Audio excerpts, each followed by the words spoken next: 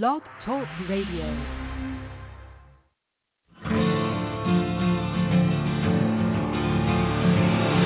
It's time to strap our boots on. This is a perfect day to die. Wipe the blood out of our eyes. In this life there's no surrender, and there's nothing left for us to do. Find the strength to see this through.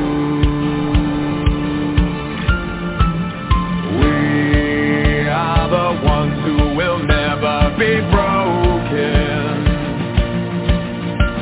With our final breath, we'll fight to the death. We are soldiers, we are soldiers. Whoa.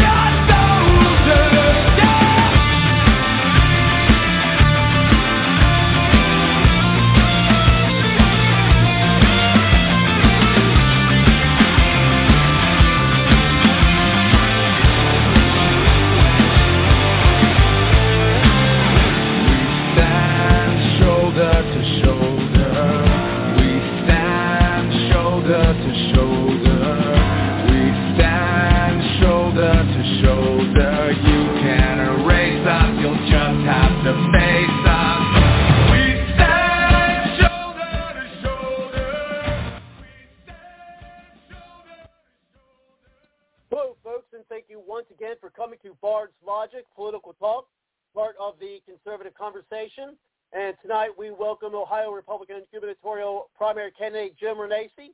Glad to have him on to the program. And I just see him on the queue now, so let's go ahead and get him in. We also have our panelist, Joseph, tonight. We'll have others perhaps as well. We'll be able to get them in. But first, let's go ahead and welcome our guests. Thank you very much, Jim, for coming to the show. How are you tonight? I'm doing great. How are you? Good, good. Happy middle of the week, and the primary time of the year, isn't it? Well, it's primary time of the year, and it's a snowy, cold day in Ohio, but it's a great day to be out and about. And I'm actually just leaving a meeting tonight, so in the car, but not holding a phone. So I've got an earpiece, and hopefully you can hear me well. Yeah, we can hear you well. That's great. So we'll just get right to it. Now, in 2018, you and Amy Murray were running against DeWine then. Is the motivation to run against DeWine this time different than it was 4 years ago? Or is there a different motivation behind wanting to basically, take his place as governor of Ohio? Well, look, that's a great question. If you go back to 2017, I didn't believe Mike DeWine would make a very good governor. And quite frankly, I think his 3 years so far have shown I was right. I call this unfinished business. I was asked by the President of the United States and the party chairman, the Ohio Republican Party chairwoman, and everybody else to get out of the governor's race and go into the Senate race. I didn't want to do that, but you know what? When the President of the United States asks you, it's hard to say no. And President Trump I was a big supporter of his, and he was a big supporter of mine. and I ended up jumping in that race only to find out the establishment let me go. I had to fight for myself, but it was also a good race, and I almost won against an incumbent who spent $33.5 million. But, no, the motivation is the same. Ohio's broken. It's not getting any better. In fact, it's gotten worse. And now I can tell people, see, I told you so. Well, since you mentioned it, of course, it's been reported that the DeWine's coffers exceed anyone else's. So how would you plan to run against the war chest of now Governor DeWine? Well, look, you look at many, many races and many, many war chests. Look at Virginia. Lunkin had a war chest against him that was gigantic. In the end, it's about making sure the voters know the difference. It's not about the money. If it was about – now, you do have to have enough money to run a campaign. You do have to have enough money to get your message out. And so you do have to have probably $5 million to run a campaign in this state if you're known. The good thing about Jim Renacci is I've already run statewide. I've got an 85% name ID, so I don't have to spend that extra $5 million for people to get to know me. Many people say the first time you run in a state, big as Ohio especially, that you better have about $10 million because $5 million just to get name ID and then $5 million to get a message and a team put together. Well, I already have the name ID. What I really need now is to make sure that I have enough money for the message and to get a good team together, which I have, including President Trump's former campaign manager who is on my team, Brad Parscale, as well. And one of the things we've been interviewing a lot of what they consider, such as Mark Pita. We've had Jack Lombardi, who was running against Sindinger there in Illinois, but now because of wisely decided to not run. I'm sure seeing the writing on the wall, and now Lombardi's going to be going against Underwood. But many Ohioans and Americans, frankly, are clamoring for what are being called citizen candidates and not career politicians. So what would you say is this of what they're looking at in a candidate with those from the ones who are also running, in primaries such as Rod Hood and Joe Gleason? Well, there's no more citizen candidate at all. Yeah, there's no more citizen candidate than Jim Renacci. I've been in business for 39 years, created 1,500 jobs, employed 3,000 people. What a lot of people don't realize is the only reason I ran for Congress is because my car dealership was taken away. And I was fed up with Washington. I ran against the establishment. I won. And then never became part of the establishment. And it's one of the reasons why the establishment didn't support me in the Senate race. So, look, here's what I would tell you.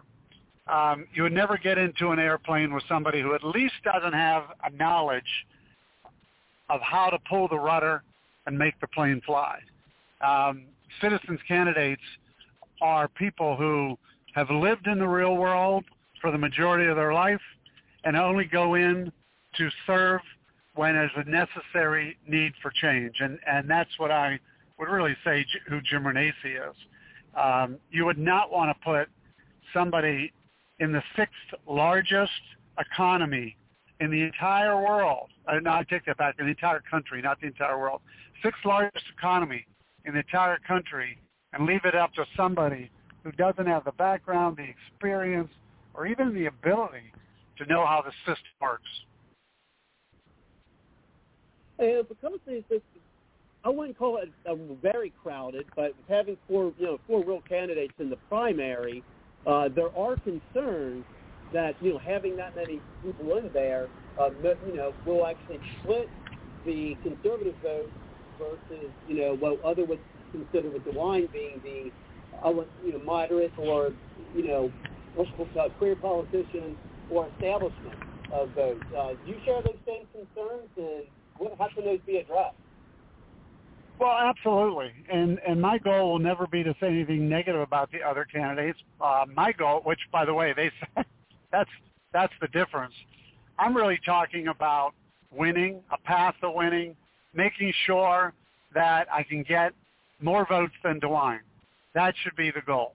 And what I like, look, if the race was head-to-head, Jim Renacci against Mike DeWine, I could almost guarantee you Mike DeWine gets defeated. And our polling shows that. We've had multiple polls done by reputable pollsters. Actually, my polling has been done by President Trump's pollster, Fabrizio, who is a very well-respected pollster in the country. So it even shows that a head-to-head race between Jim Renacci and Mike DeWine is defeated. When you add a couple more people who take the anti-DeWine vote away, who knows? It does make it a lot more difficult. But it's still not something that can't be overcome with money, with name ID, and with a good team. Well, and I certainly do think there's a wave against DeWine, and I think one of the main reasons, and you point out things with Ohio, but I think a lot of folks are actually unhappy with the way he handled COVID.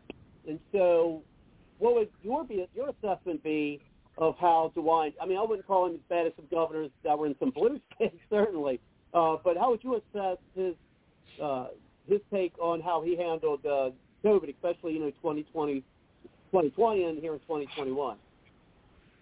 Well, first off, I'll tell you, Governor DeWine is the worst Republican governor in the United States right now. The worst Republican governor in the United States, and the polling shows that. He handled COVID horribly. I mean, when do you have a governor making health decisions for you? Yet this governor decided he was going to make health decisions for you. When do you have a governor determining when you can open and when you can close? When do you have a governor telling you, that you can't go to church anymore? When do you have a governor telling you that, you can't go to see your loved one in a nursing home? These are decisions you should be able to make. And this governor stepped way over bounds across the line when he decided that he was going to mandate masks and even push vaccination. So these are decisions that individuals should make with their health care provider. I think that is a real big issue. But let's add some of the other things he's done.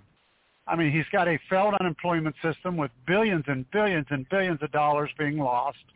He's got a failed Medicaid program with billions and billions and billions of loss. We've lost hundreds of thousands of jobs since he's taken over in the state of Ohio. So the list just goes on and on and on, and that's why he is a failed governor and one of the worst Republican governors in the state of in the country. So that being said, let's say you win the primary and then you win the governorship, because I think I think Ohio is primed for another Republican win for the governorship. I think they're primed. Now, I think actually the Senate, and I'm not talking much about it, but I think that's why you have a lot of folks running for Senate here in Ohio too. So I think they smell the water, so to speak.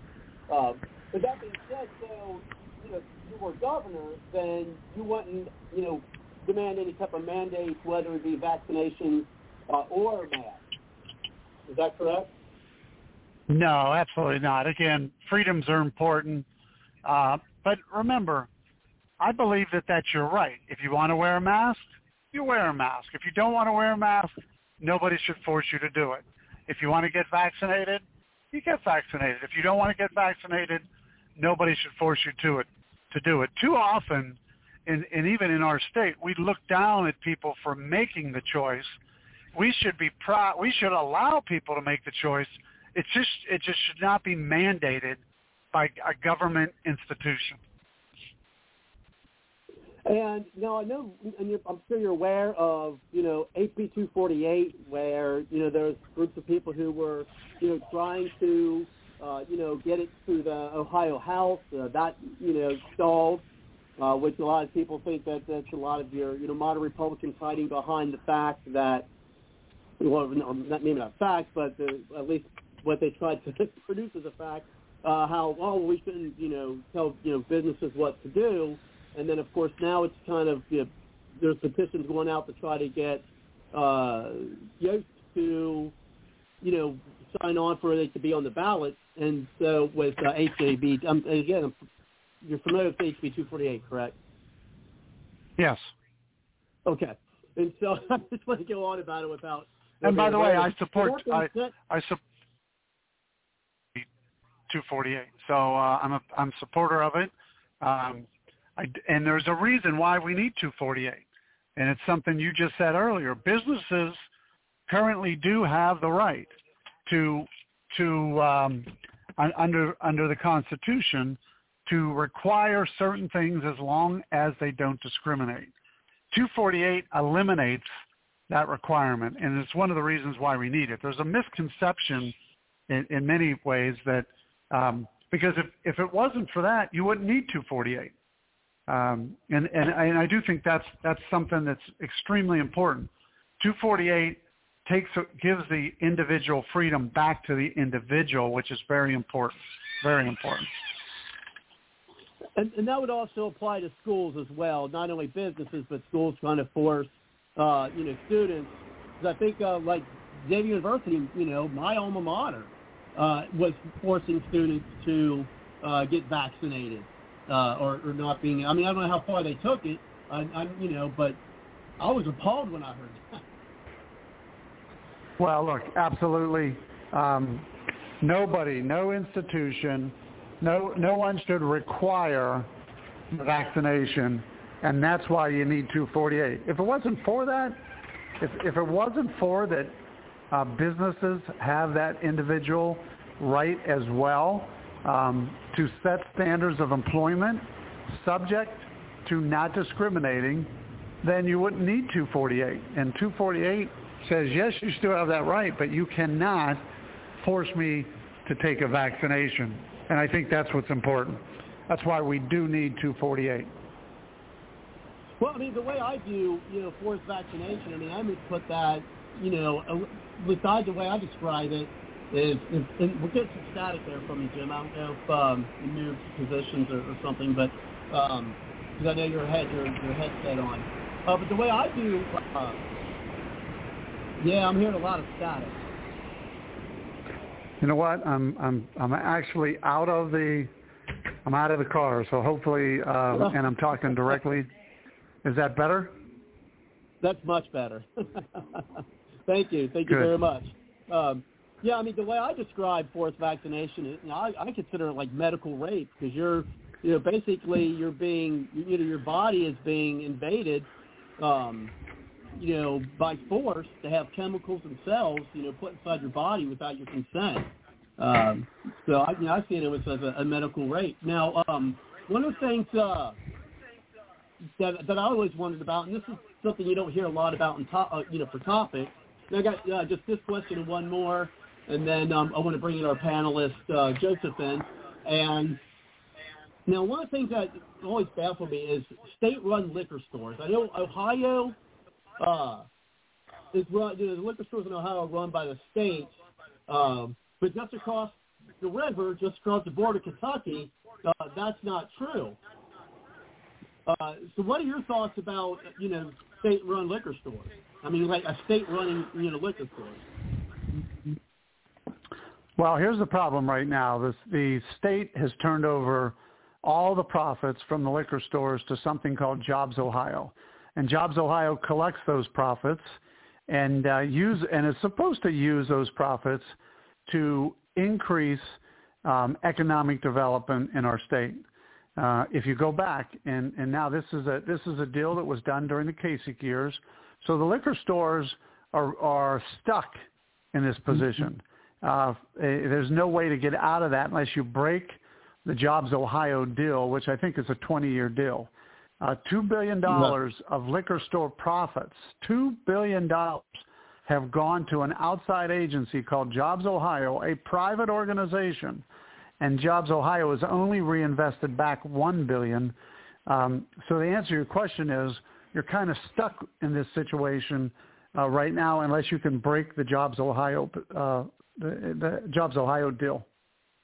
Is that something that could be broken? I mean, I know a little bit about it, but not enough to make any determination whether that's even a possibility. Would that be something that, as governor, could be a possibility that could be looked into? Well, one of the things I've said in my platform, and if you go to jimrenacci.com, you'll see my platform of issues. One of them is to eliminate Jobs Ohio. So I'm going to do whatever's necessary. I don't think the $2 billion over the last 10 years should be given to a private organization. I think the profits from the liquor stores should be at least kept in the state coffers and used for economic development. But I'm also somebody that believes we should look at all avenues to privatize wherever we can, whether it's the prisons, whether it's workers' compensation. There are a lot of things we can do different by privatizing, government-run organizations. Well, the last thing before my last question, before Joseph, is that, they even control, through my understanding of it, because I know, a few people who run, the liquor stores, it's through my understanding, it's actually the government that gives them the order, this is what you're going to order this week. It's like, which to me it seems kind of suspicious. It's like, well, are you guys playing winners and losers by saying, okay, this is the product, this is the brands that you're going to sell, whether they're popular in your store or not. And I've had people who run liquor stores say that, this one just doesn't sell. But they're saying we got to order. So. Yeah, well, again, the system needs to be refined. I will tell you that. And we need to eliminate Jobs Ohio, who has failed. Again, we've lost hundreds of thousands of jobs over the last decade, and Jobs Ohio is supposed to be taking that liquor store revenue and reinvesting it back and bringing jobs to Ohio, not losing jobs. And then lastly, you picked the running mate Joe Knopp, if I pronounce it correctly, Joe hopefully. Joe Knopp. So what was Joe your Knopp. criteria? What made you want to pick Joe to be your running mate? Well, number one, I wanted an outsider. Number two, I wanted a business person. Number three, I wanted somebody who his children had to live through the school system that Governor DeWine closed and masked down, because he has a lot of insight from that standpoint. I wanted somebody who supported life, which Joe, of course, is a movie producer and has produced the movie Unplanned, which is so when you look at Jim Renacci and Joe Knopp, you'll see two people who nobody can compete with when it comes to life. But also the reason I picked Joe is, he's got a military background. He realized he started with nothing, very much like I did. Nothing was handed to him. Nothing was handed to me. His story is even much, much deeper. He had to live on the streets with his mom until a church took him to an orphanage at the age of 7. And then he lived in the orphanage until he was 18, and then went to college by joining the Air Force. The difference is that I had two really great parents that didn't have anything. They had no money, but taught me that anything is possible if you work hard and do the right things. And I started my business with just $100 in the bank, and live the American dream. So, if you put the two of us together, we're two outsiders. We're two business people. We're two people who are 100% supportive of life. We're two people who are also strong Second Amendment individuals, but also people who have balanced books, understand what it is to make a payroll, and understand what it is to live within the rules government makes. So together we make a very, very strong team, and a team who can really change the direction of Ohio. And I've got one of my panelists here, Joseph. I'm going to bring him in on our call or conversation. Thank you very much, Joseph, for coming to the show. How are you tonight? Fine. Always a pleasure to be on the People's Show. How are you? Good, good. So I have two questions for our guest tonight. I want to thank you for coming on to the show. Number one, have you received any notifications or updates from President Trump that he has any plans of endorsing you, endorsing your candidacy? That's my first question. Yeah, so President Trump is a friend of mine. Remember, I do have Brad Parscale on my team who speaks with the president at least weekly, if not 2 or 3 times a week. I am pretty confident that if the president were to endorse, he would only endorse me. But I would also tell you, I'm not sure that he's going to get involved in any races. I'm hoping he is. I spoke to him a few weeks ago. Time will tell. He does want a candidate like me.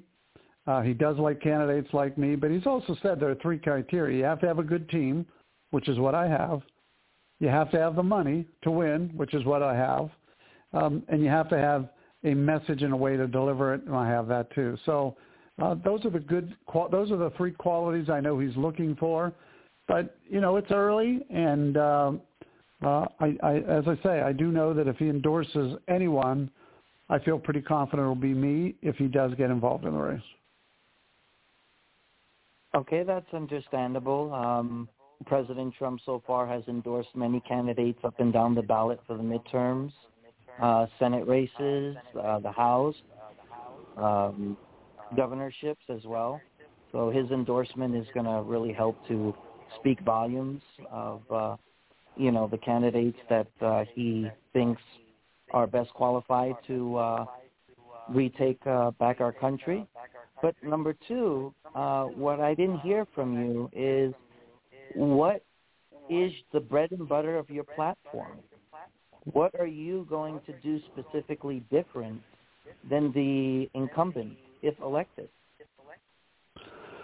Wow, that's pretty easy. You got to go to JimRenacci.com. You'll see my 4 major issues, but I have 12 total issues.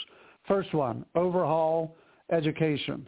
Eliminate CRT, eliminate, sex education, eliminate social emotional learning, and also take a backpack program and say, here's how much it costs to educate your child. You can take that money and go anywhere you want. That's going to be the things that I stand on. I've also come out and said that I will appoint a director to oversee education to make sure that those principles are being maintained, including the elimination of masking and mandating vaccinations in our schools. So that's the number 1 plank of my platform. The second thing, though, is illegal immigration. Eliminate any illegal immigration into this state.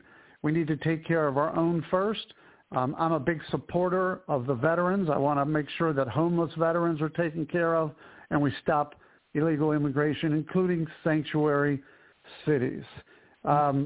Third thing that is very important in my top issues is election integrity. I've already called for voter ID. I'm also calling for an audit every 4 years at a minimum, an outside audit. Starting with 2022. So we're going to ask that be done.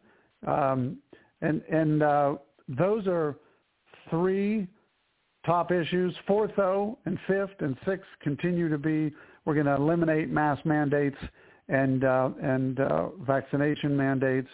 We're going to make sure that the Second Amendment rights are protected. And when it comes to life, I've already come out and said that I'm going to appoint an individual to oversee and make sure that the unborn are protected as well. Okay, that gives me a good recap and insight of that, and I appreciate you taking the time to share that. Before I defer back to our host, Robert, it's one observation I want to make, and, I do believe as a candidate you should run the campaign that you choose to run. But I do believe the problem with a lot of Republican and conservative candidates who run is they're not willing to get down and throw the punches. They're not willing to get down and get negative if they need to. And that's where the Dems are very, very powerful. You can't defeat your enemy unless you're willing to be more malicious or more evil than your enemy. You don't defeat your enemy by good. That doesn't work. The Dems do that to perfection. When they're out there campaigning, they don't hold back the punches. And if you look at President Trump, that is what gave rise to his popularity in 2015. He threw the punches, and he didn't stop. And he did it against 17 other GOP contenders. He said things that are not PC whatsoever that sent shockwaves all over the country where everyone said, okay, he's done at this point. That was his final nail in the coffin. So my view is if you are going to defeat the incumbent, whether it be Republican or Democrat, you got to be willing to throw the punches. If necessary, you got to be willing to go negative. You got to be willing to do whatever it takes because you are fighting for the soul of your country. And if you don't fight to win, then all that is going to be said is just talking points and rhetoric of what could have been done. But if you never get to power, then all it's going to be is what I would have done. And so in my opinion, candidates need to step it up. And if you're going to defeat your opponent, you got to get down and become more dirtier. Because at the end of the day, you're doing it for the sake of your country. You're doing it for the right reasons. It's a necessary evil, but sometimes it's needed. If that's what it takes to get to power, that's what it took for Donald Trump to get to power. And look what a successful 3 years he had. The last one was kind of rocky with COVID. So that's basically just my overview on that.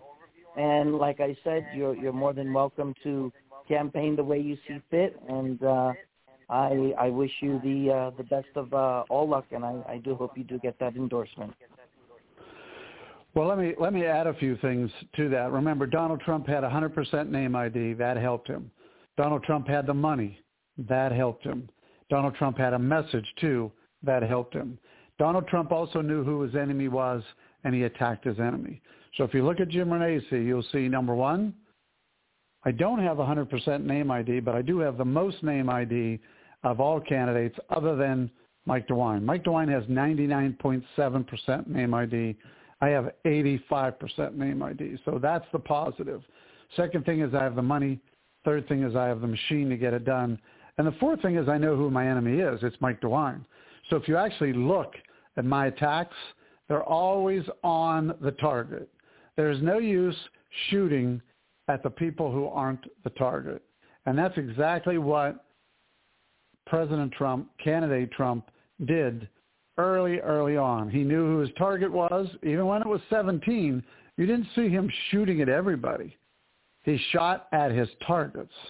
And his target were always the people, the person who was winning.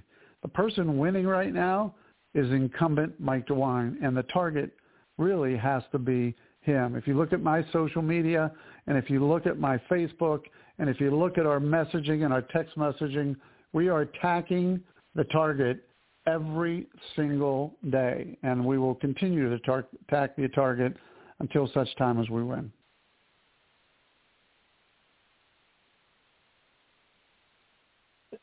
And speaking of target, I was going to wait till a little bit later for this, but I think this was a good point in time to do it. Eventually, you win the primary, and eventually your target is going to be either John Cranley or Nan Whaley. And without, with keeping your powder dry, of course, not giving anything away, what would be some little tidbits if you were running against them that you would have that, you believe would get, I don't want to say upper hand because I said I want to be able to keep your powder dry, but you think that would be useful in running against, Cranley and Whaley? Well, first off, remember you got to know what you're running, who the voters are. Once you get past the primary, the general election is 21% Republican, 22 or 23% Democrat, and 59% independents. So you have to know who you're talking to. In a primary, you're just talking to primarily Republicans and some independents who are conservative enough to take out that primary election and sign up as a Republican. But in the general election, you got to talk to independents too. And what we have learned is that most people that are independent, They want an opportunity for their children and grandchildren. They want their children and grandchildren to have an opportunity to live the American dream. They want to have the freedoms and they, not have a government trying to control whether they're wearing a mask or whether they're being forced to vaccinate. They want an education system that works for them. So the answer will be, yes, my targets are different, whether it's Cranley or Whaley, but the real answer is my message has to be important as well. And the message is going to be very similar to what it is in the primary. But again, we're going to be talking about education, which is important to independence. We're going to talk about the American dream, which is important to independence. We're going to be talking about the ability, to make our state one of the top 10 states in the country. All of those things will appeal to independent voters and Republicans, and by the way, probably some Democrats as well. And that's really the target then, because things do change. You have to be able to have a message that resonates, especially to those independents. And there's not an independent out there that will not be happy to hear that Jim Renacci wants to make Ohio one of the powerhouse states in the country, wants to make sure that Ohio offers our children and grandchildren opportunities for the American dream and gives them the proper education, including reading, writing, arithmetic, and history, and all of those things that really will make our state one of the top 10 states in the country. And that being said, if, of course, with anyone who wants to be governor, they have a lot of things that they want to do for their state. Now, this is generally, what you see with a lot of, more, presidential candidates than you do, at least in my experience, with governors, that if you had, one signature issue that, if, when the time comes and, you've had your time in office, whether it be 4 years or 8 or what have you, is there maybe a signature issue that when you, will get out of office and you look back, you see your legacy, you're like, wow, that's the thing I wanted to accomplish the most while, my tenure in office. Do you have any issues such as that? Sure. I want to make Ohio – look, I came to Ohio 38 years ago as a young kid with only $100 in the bank because I knew Ohio was a land of opportunity. If you think about it, Akron, Ohio was the rubber capital of the world. We had NCR in Dayton, Wayne United in Youngstown, and the list goes on and on. We were a powerhouse state. It's why I came here 39 years ago, and it's why I started with a couple $100 and went from one business to 60 businesses, created 1,500 jobs, employed over 3,000 people. The reason was Ohio was a great place to raise a family. It was a great place to start a business. It was a great place to live. We've lost that. I want, whether it's in my 4 years, and I hope I can get it done in 4, but if it's 4, 8, whatever it takes, I want to make Ohio that place it was 39 years ago so people can come here and say, you know what? That's the state to go to. Today, we're the 7th most left state in the country. People leave this state. We need to change that. Now, that's not an easy thing to do. To do that, there's a whole bunch of pieces underneath it. You got to cut spending. You got to cut our taxes. You got to change our tax system. You got to eliminate our tax system. But today we spend twice as much as similar-sized states and the same amount as Florida, which is twice as big as us. We got to change some of those things. We got to get our spending down. We got to change our tax system. We got to make it good, profitable for businesses to be here. We got to eliminate the cat tax, and I can go on and on and on. But ultimately, what I'm hoping people look back at and say, you know what? Ohio is one of the top 10 states in the country to live, to work, to raise a family, and to have the opportunity to live the American dream. That's the legacy I want to leave, which we don't have today. Yeah, one of the things I was kind of hoping when there was kind of a run for it's been closer to Dayton, the Air Force Base is when Space Force was looking to find a headquarters. It's really wanting Ohio to be one of the possible places for the headquarters. For that, I think that would have been pretty pretty neat to have that. And I think it would have been, a boon for Ohio as well. I mean, I don't know, maybe in the future if that's something that, as governor, you can say, hey, let's get a hub here in Ohio for Space Force or something. But, again, we got the Air Base in Dayton. I will tell you, I want to rely as little as possible on the federal government. I love our Air Force Base down there. I think it's a gem and a jewel, but it's also federally funded, and somebody could pull that Air Force Base at any time. The federal government can say, we're going to close Air Force bases.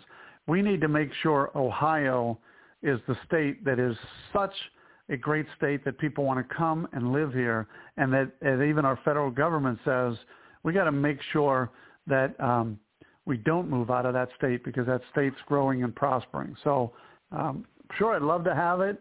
I'd love for us to have that Space Force here, but at the same time, I don't want to rely on federal dollars. I want to be able to tell the federal government, leave us alone, let us prosper and grow without the ridiculous constraints that you put on us. And I want our state to really be a sanctuary away from many of the overreach of the federal government.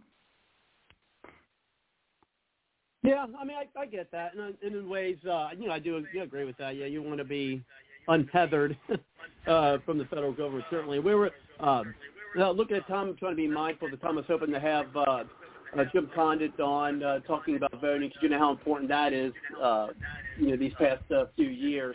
And he'd like to see an open vote count. He's one of the co-founders of Watch the Vote USA, watchthevoteusa.com.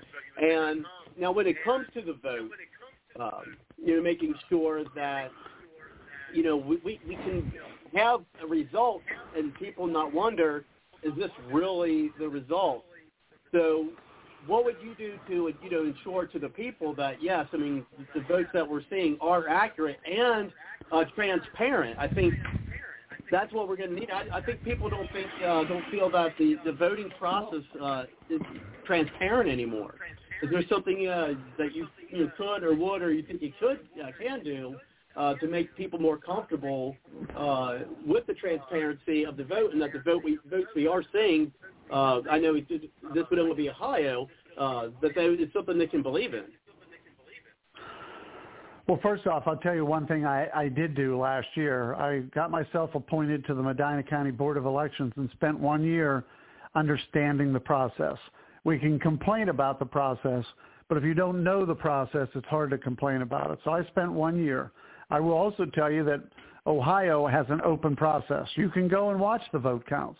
Any citizen can watch what's going on, and they can supervise. So that's the other thing. The other good thing about Ohio is that every vote is looked at by a Republican and a Democrat. When I say the machines, everything. So there is some internal controls on that already. None of the machines, also, which is very important compared to other states, none of the machines have internet capabilities. So none of the machines have a chip in them where there can be internet capability, and that's required under state law. So again, another positive thing. What I've said, though, is what would be the best way to assure is we do have a system that has some internal controls on it, but I was a CPA for years. I understand that even though you have internal controls, every once in a while you need an outside review. And that's why I said under my platform, we're going to do outside audits at least every 4 years at a minimum, forensic audits, so that people are comfortable. They're going to be random. They're going to be so that nobody can say, oh, well, this is a year, we better be better. We're going to do random audits of different places, straddle the counties, and make sure that we have a good random sample of our vote. And then the other thing I think that really adds a safeguard in Ohio, and I'm going to push for as governor, is a voter ID. The argument is some people can't afford it. It should be a state-issued voter ID. If you have a driver's license, you can use that. If you don't have a state-issued voter ID, then the state will provide you one. Then you have to have a voter ID to vote, and I think that'll be important as well. And as serendipitous as it is, we do have Jim here, so let's go ahead and welcome Jim, the second Jim. We got two Jims on the line here, so I'll try to differentiate between the two. I guess I maybe have to use the last names, but Jim Condit, thank you very much for coming to the show. How are you tonight? Oh, fine, thank you. And I do we have an echo or something? I think we do. I'm actually hearing one. Yeah, when Joseph was how about talking, now? I heard an echo with him. Is it better now? No, I'm still hearing it. We get to hear each other twice, I guess. Yeah, I don't hear an echo, so it definitely must be on your good. side. Well, I agree with everything the candidate just said. For you, Renacci, good. Hey, Mr. Renacci. Go ahead. Yeah, Mr. Renacci, I agreed with everything you just said, but could I ask you a question and then maybe follow up? Are you aware that in all 88 counties in Ohio, we have on Election Day a totally secret count, one that is not able to be observed by anybody? Are you aware of that? Well, on Election Day, you have Republicans and Democrats in every precinct overseeing the count. No, they are not. I mean, I don't mean to be blunt, but we only got a few seconds here. The Republicans and Democrats can watch nothing on Election Day. Now, you vote in Ohio. We vote on a paper ballot. People say we need paper ballots. We have paper ballots, and we always have had in most of Ohio. Now we got it in all of Ohio. Then they have us put it in that little ATM machine. We go right over there, and the Democrats and Republicans can only watch who's signing in to vote. They cannot watch the count. And this has happened in all the counties in the country except for 5. And you've heard of Dominion now. Had you ever heard of Dominion before this election, Dominion Company? Yes, but I do want to tell you what happens before that voting machine is up and running and the count is done. There's a test done, and anybody can review the test. And what they do on the test, go ahead. What they do on the test is they actually, and I've observed it. I've observed the machines and I've observed the test. They'll take a vote count and they'll run it through the machine, and then they'll test that what was voted on by the paper ballot equals and matches what comes out on the other side. Maybe it's different in different counties, but in Hamilton County and the others I'm aware of, they just take that machine away. What they do is at the end of the day, they have the people, the poll workers, count the number of ballots in Hamilton County. They'll count the numbers. They don't count any votes. So what county is that what are you saying? They pull the votes out and run them through a scanner or something in some counties? No. I want to make sure you're aware of what I'm saying. They take the machines and they randomly test the machines so they know exactly what the count going in, and it equals the count coming out. So you do a random test on the machines before the machines are sent to the polls. Okay. And then once they're tested, they're locked by a Republican and Democrat with a key. Both of them have a key. Then they go to the precincts. Now this is Medina County, and I agree. Every county, there are some counties that have just paid. Yeah, but so then the Republican Democrat in Medina County have to open up the machine together with the key so that the vote counts now. So that machine has been locked after they were randomly tested, and then they're opened. And then they sign in. So you come in, you sign a poll book in Medina County, and they'll say, in this precinct location, we had 8,000 votes. Then what they do is the Republican and Democrat together have to shut the machines down at the end of the night and tally the total votes, and it has to equal 8,000. If it doesn't equal 8,000. You're talking about the number of ballots cast. Yeah, the number of people signed in has to tie into the number of ballots cast.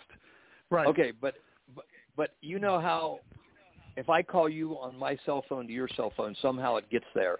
The 3 companies, there's only 3, Dominion, Hart, and ES&S, the Election System and Software.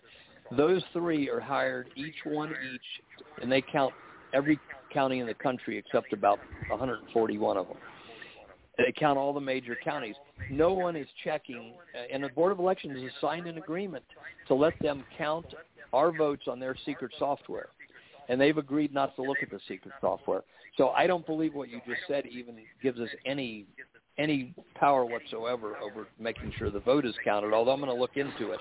What I didn't really want to argue, I wanted to just bring this out. I wish that we could have a Zoom call or a conference call with you and your key people, and I can send you the letter. We have an open letter to Donald Trump, which they're not heeding, explaining exactly how this works. I've been fighting this stuff since 1979, okay, which doesn't mean I'm right on everything. But what I would urge you to consider doing, can't get anybody to do it yet. I've talked to some of the other Senate candidates, is in your commercial say, we've had a secret count in Ohio for 30 years. I want an open count. For my voters, I want the paper ballots to be counted at the precinct before they leave by hand, before they leave the public site. Now, if you do that, even if you are shown to be the loser on Election Day, half the state's going to think you won. They'll think they cheated you. If people are not aware we have this secret count, and I can't, I'll end now so others can have a chance, but I will look at the Medina County. I do not believe when you actually look at it, there is any check and balance whatsoever on the count announced by these three companies who nobody's ever heard of. The Board of Elections accepts it without question. The news media accepts it without question. And most people, not realizing the maliciousness of these three criminal companies. Dominion, they're all criminal companies. They're violating the Supreme Court decisions against secret counts. So everybody thinks, well, of course it can't be done nationwide. Unfortunately, it can be. But anyway, maybe Robert, maybe you could leave with him if you want to do it, that we do a Zoom call. And beforehand, I would send you the 9 pages so you could look at it. But I'm only bringing this up because I'm rooting for you, and I'm afraid that we're going to all wake up on Election Day to say the computer said DeWine won and the computer said that Josh Mandel won, because those are the two, as far as I'm concerned, those are the two establishment candidates. And I unless I find something I haven't found, there are no checks and balances on what those companies tell the counties to publish, and they never question what they tell them to publish. So thank you for listening to all that. No, I'd love to talk with you on a separate Zoom call. Like I said, I spent a year with the Board of Elections. I feel pretty confident. I understand the system. The only thing I think you're indicating is that if Jim Renacci goes in and votes for Donald Trump, that when I punch the machine in Medina County, I have the paper ballot. I look at that paper ballot. It says I voted for Donald Trump. I then walk over to the tally machine and I push it in and I let it tally that vote. That tally machine is what I'm telling you in Medina County.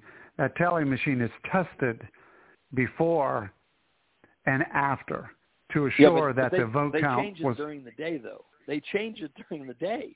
They don't change. Of course, it works out before and after because they mess with it during the day. And if you try to check what happened during the day, you cannot do it. So I'm with respect and in a friend, because I'm rooting for you. I'm just saying I think they give you a snow job. They believe the snow job. The local board of elections does. But we would not have to have more than a 10-minute call on Zoom. But if you read these 9 pages, go ahead. Remember, what I would like to do is a forensic audit as well, which, a forensic audit means you actually go to the individuals, you ask them if they voted, you send out. So there's a lot to a forensic audit. Now you're tying your vote. You're determining whether, yes, I did vote. I mean, so I think some of this would be spelled out if you had a forensic audit, which I do believe is necessary. Well, if you have the count at the precinct on film, then you got it covered, and you can do any checks you want after that. But, as people say, we have a paper ballot in case we need a recount. How about the count? And the other thing is, like in Arizona, those ballots have disappeared for 6 months. I'm sorry. These companies are criminal companies. They control the recounts, not the people at the Board of Elections. They bring in these companies. When the ballot has disappeared for 15 minutes, someone could switch the ballot. Since Adam and Eve, the crooks have wanted to get our votes in the back room so that we couldn't see what they were doing, and that's what they have going now. And, okay, anyway, let's try to just at least do a 10-minute thing. But beforehand, if you could leave Robert with an address, I'll overnight you these 9 pages, the open letter to Donald Trump, before we have the Zoom call, okay? And I'll check into the Medina thing. I want to call up there because it may be something I'm not familiar with. So, okay? Sounds good. I appreciate it. Thank you for your time. Our website is watchthevoteusa.com. We have a blog, and I've been fighting this secret computer count since 1979, which again doesn't mean the guy that's been fighting it the longest has all the answers. I'm just saying that we have been really. But watchthevoteusa.com is our website. Okay. All right, I appreciate it. Well, thank you and good luck. Good luck again. And I'm looking to be mindful of the time for our guests. We got Tom stated that you'd be able to give us an hour. We certainly appreciate all the time that you do have. If you want to now for that, you want to give that address, or should I have Jim call you directly, or call Tom, or what's your thoughts on how to do the contact? Yeah, Tom can give you the contact information offline. Okay, and I'm going to send you an overnight first with these 9 pages, so we don't, okay. And Robert, do you know how to contact Tom? I do. I have his phone number. We spoke. Okay, then that's I've been texting his phone number and email. Mm-hmm. We got it covered then. Okay, thank you very much. Thank you. And so again, Jim, we certainly appreciate you coming on. Hopefully, the next time we have you on, your Republican candidate, Jim Renacci. Perhaps, and then we could talk about that campaign. And then, I remember we had Matt Bevin on a couple times when he was running. And then, maybe when you're governor, then we can have some conversations on how things are going. But in the remaining 3 minutes we have you, if you'd like to have any closing statements or closing comments or anything you want to discuss, if you can make it, I've got Joseph said he's got one question. If it's real quick, I do want to be mindful of Jim's time. If it could be a quick question and answer, and then if you could go over any closing comments that he wants to impart on us tonight, appreciate it. But real quick, Joseph. Can you unequivocally stand here today and say with the utmost confidence to the American people and fellow Ohioans that you will win the primary and you will go on definitively to defeat Governor DeWine? And that is my last question. My goal, and the reason I jumped into this race, is because I am the only one that has the team, the money, and the message that can defeat this governor. And I would not be doing it if I did not believe I am in this race to win, and I plan on defeating Governor DeWine. I wish I would have stayed in the race in 2017, except that I had the president ask me to get out.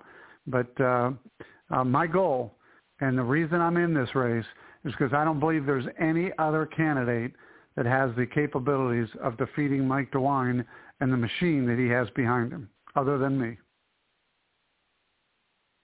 Well, and I know Trump did have, trust, and you both as a candidate, asking you to run for Senate, and I do remember that clearly. And also, Amy Murray was in his administration. We had her on late last year. We've had her on a couple as well, but she worked for his administration, so that shows the trust that President Trump had in both of you. But if you want to do some closing comments that you'd like to make, impart on us tonight, we'll appreciate it. Well, again, thank you for having me on. This race is one of the most important races in our country. We need to be able to remove candidates like Mike DeWine. I got into this race because I believe I'm the only one that can do it. I hope that your listeners go to jimrenacci.com, JIMRENACCI.com. You can learn more about me, get my message, see what my platform is, and see what my plans are. I hope that we can unite and come together and defeat this governor who has actually acted like a liberal Democrat versus a conservative Republican. I think together we can do that as long as we come together and don't split the vote to such a fashion that Mike DeWine gets another term, 4 years. That will be the worst thing that could happen for our state, for our country, for our kids and our grandkids. So I'm asking for your listeners. I'm asking for their vote, JimRenacci.com. And again, thank you for having me. Well, thank you very much. We look forward to talking to you again. I'll reach out to Tom, get the information so you and Jim can connect for that. But no, we certainly appreciate it, and good luck in your endeavors. Thank you much. Take care. You're welcome. Take care. The folks, that was Ohio Republican gubernatorial candidate for the primary, Jim Renacci, going up mainly Mike DeWine. And generally, and we'll get some other comments from both you, Jim, and for you, Joseph. Well, a lot of J's tonight. But anyway, and normally, I agree with having, a lot of people inside a primary. I'd like to have as many choices as possibly we can. I mean, I used to be a very big supporter of multiple parties running an election too, but unfortunately, the reality is they do, and I think this even happened to Trump when it came to some libertarians who voted for whoever their libertarian ran. In some of the states that did take votes away from Trump, and that could have been significant in the election, especially I believe in Pennsylvania. It could have made a difference. But normally I support third parties, alternate parties, maybe locally. I don't know if we'll ever get to the national level. Maybe locally, and state houses, and maybe even legislatures, things of that nature. I don't know about the nationally. I do agree. I mean, I am concerned. I mean, I've had an opportunity to listen to Joe Blystone. We haven't had him on the show yet, and perhaps we will. I have reached out to some of their folks to no avail. But these people, as you know, it does take time to be able to reach and get on the program. And we now we're actually working on. I'm trying to get back to getting Congressman Steve Shabbat, who's running on next week. But I've talked a few times to his campaign manager and had some emails, but haven't had anything nailed down. So maybe not be next week. I know I've been promoting that it could have been, but I'll keep you posted because nothing's really been hammered out yet. And I've got some feelers out to some other candidates I'm waiting to hear from. So anyway, so generally, I mean, I would support having, as many people in a primary as possible. But Jim does make some good points where, and I even had some friends I've been working with on other projects who, disagreed with my initial, like, hey, let's get as many people in. But I am starting to gravitate more towards, what would we do? I mean, maybe tell, Hood and Blystone, you have a place, you'll have a seat at the table if we, if I run, but, I mean, I don't know what all the legalities of these conversations can be. But certainly, it is going to come down. It could split the conservative vote or the citizen candidate vote, as we're calling it, and DeWine could end up winning, and then it wouldn't really make a lot of a difference. I mean, it would still some, whether, he won again or Cranley. I mean, Cranley, who I think is going to probably win the primary, here in Ohio. I mean, I would, Jim, what's your thought of that? I mean, Cranley, I see more of a moderate. Now, he did designate the city of Cincinnati as what kind of city? A sanctuary city for illegals. So that's not a very moderate move. But for most other things, he's been pretty moderate, except that. I mean, what you think, Jim? And what is Cranley running for now? He's running for governor. He's in the gubernatorial primary for governor. For the Democrats? Yes, he's running against Nan Whaley. Yeah, he's running for the Democrats. So Renacci's in the Republican primary against DeWine and the others. Cranley's in the Democratic primary. And I think we found our echo. Well, we appreciate our guest being on, but I think that echo was probably something coming through his headset and then going to where he was speaking. I'm not hearing that echo anymore. Right, that's fine. But I don't understand. Are you agreeing that Cranley is in a Democratic primary for governor, not the Republican? Oh, yeah, it's for Democrat. He's running against Nan Whaley for the Democrats. Okay. So Cranley, you hit it right on the head. He sided with the police against the criminals, which not all mayors did, as you know. But he was moderate on that. He was pro-life, but he endorsed pro-abortion candidates like Hillary Clinton. In fact, he walked past me at an event where Bill and Hillary Clinton came to. I wasn't going in, but I was on the outside. It was cold as heck. And when he walked past, I said, Mayor Cranley, he didn't know how it was. Mayor Cranley, how can you be pro-life and support Hillary Clinton, who for president, who's for abortion up to the 9th month, legal abortion, walking? He was with his wife and some friends, and he just looked at me and kept walking. There's not really any answer to that question. But, but outside, he was moderate, and I'm afraid this new mayor is not going to be. But, he's way left. Yeah. Pure evil? Pure evil? yeah, pure evil. He probably won this mayor's race, but he did not win against Winkler, which launched his career. There's no way it happened that he beat Judge Tracy Winkler for Coca-Cola. That did not happen. The Winkler name's been around for too long. His name was unknown, and the computers say he won. So they launched him because he's one of their guys like Josh Mandel. That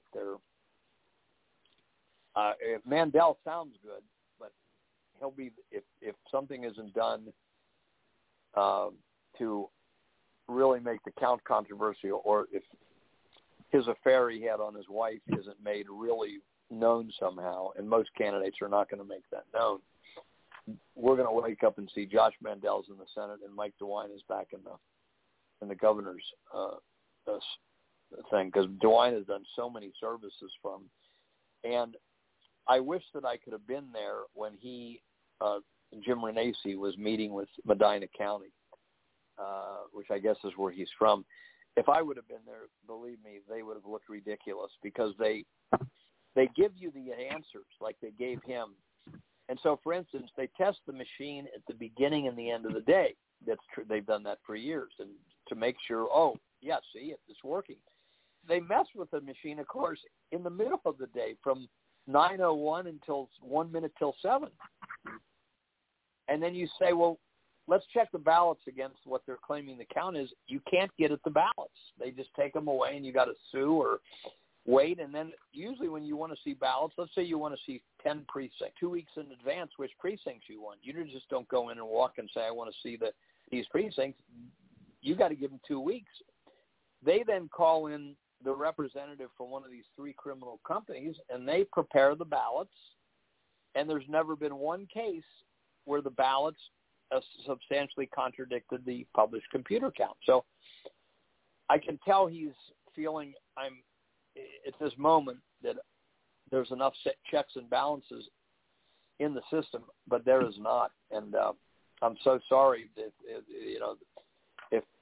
if something isn't done, we're going to have a problem with the result.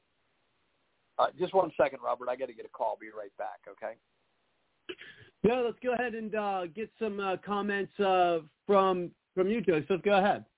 Yeah, definitely. I think the candidate was clear and concise. He was able to specify what his platform was, and he also was able to own up to it, which is something that most people... Hold on 1 second. I'm so sorry. He's also willing to own up to something when he doesn't know the answer to it, instead of trying to cover for it. So that I did appreciate about him. I think the key to winning the primary, and I think this is really going to be the case, I think that this is really, really, really going to be the case around the country, is getting that endorsement from Donald Trump. If we're talking about the Donald Trump of 2018, If we're talking about the Donald Trump of 2018, he did not carry that much weight and power that he carries now. I think it's hard to argue that he by far is the de facto leader of the Republican Party, of the conservative movement, and he's probably he is the most polarizing and popular man on the planet politically, similar to Bill Clinton when he first left office after 8 years in the White House. Of course, that faded out over the years, and Bill Clinton is very unpopular right now. But, that's going to be the key for anyone who's running, right?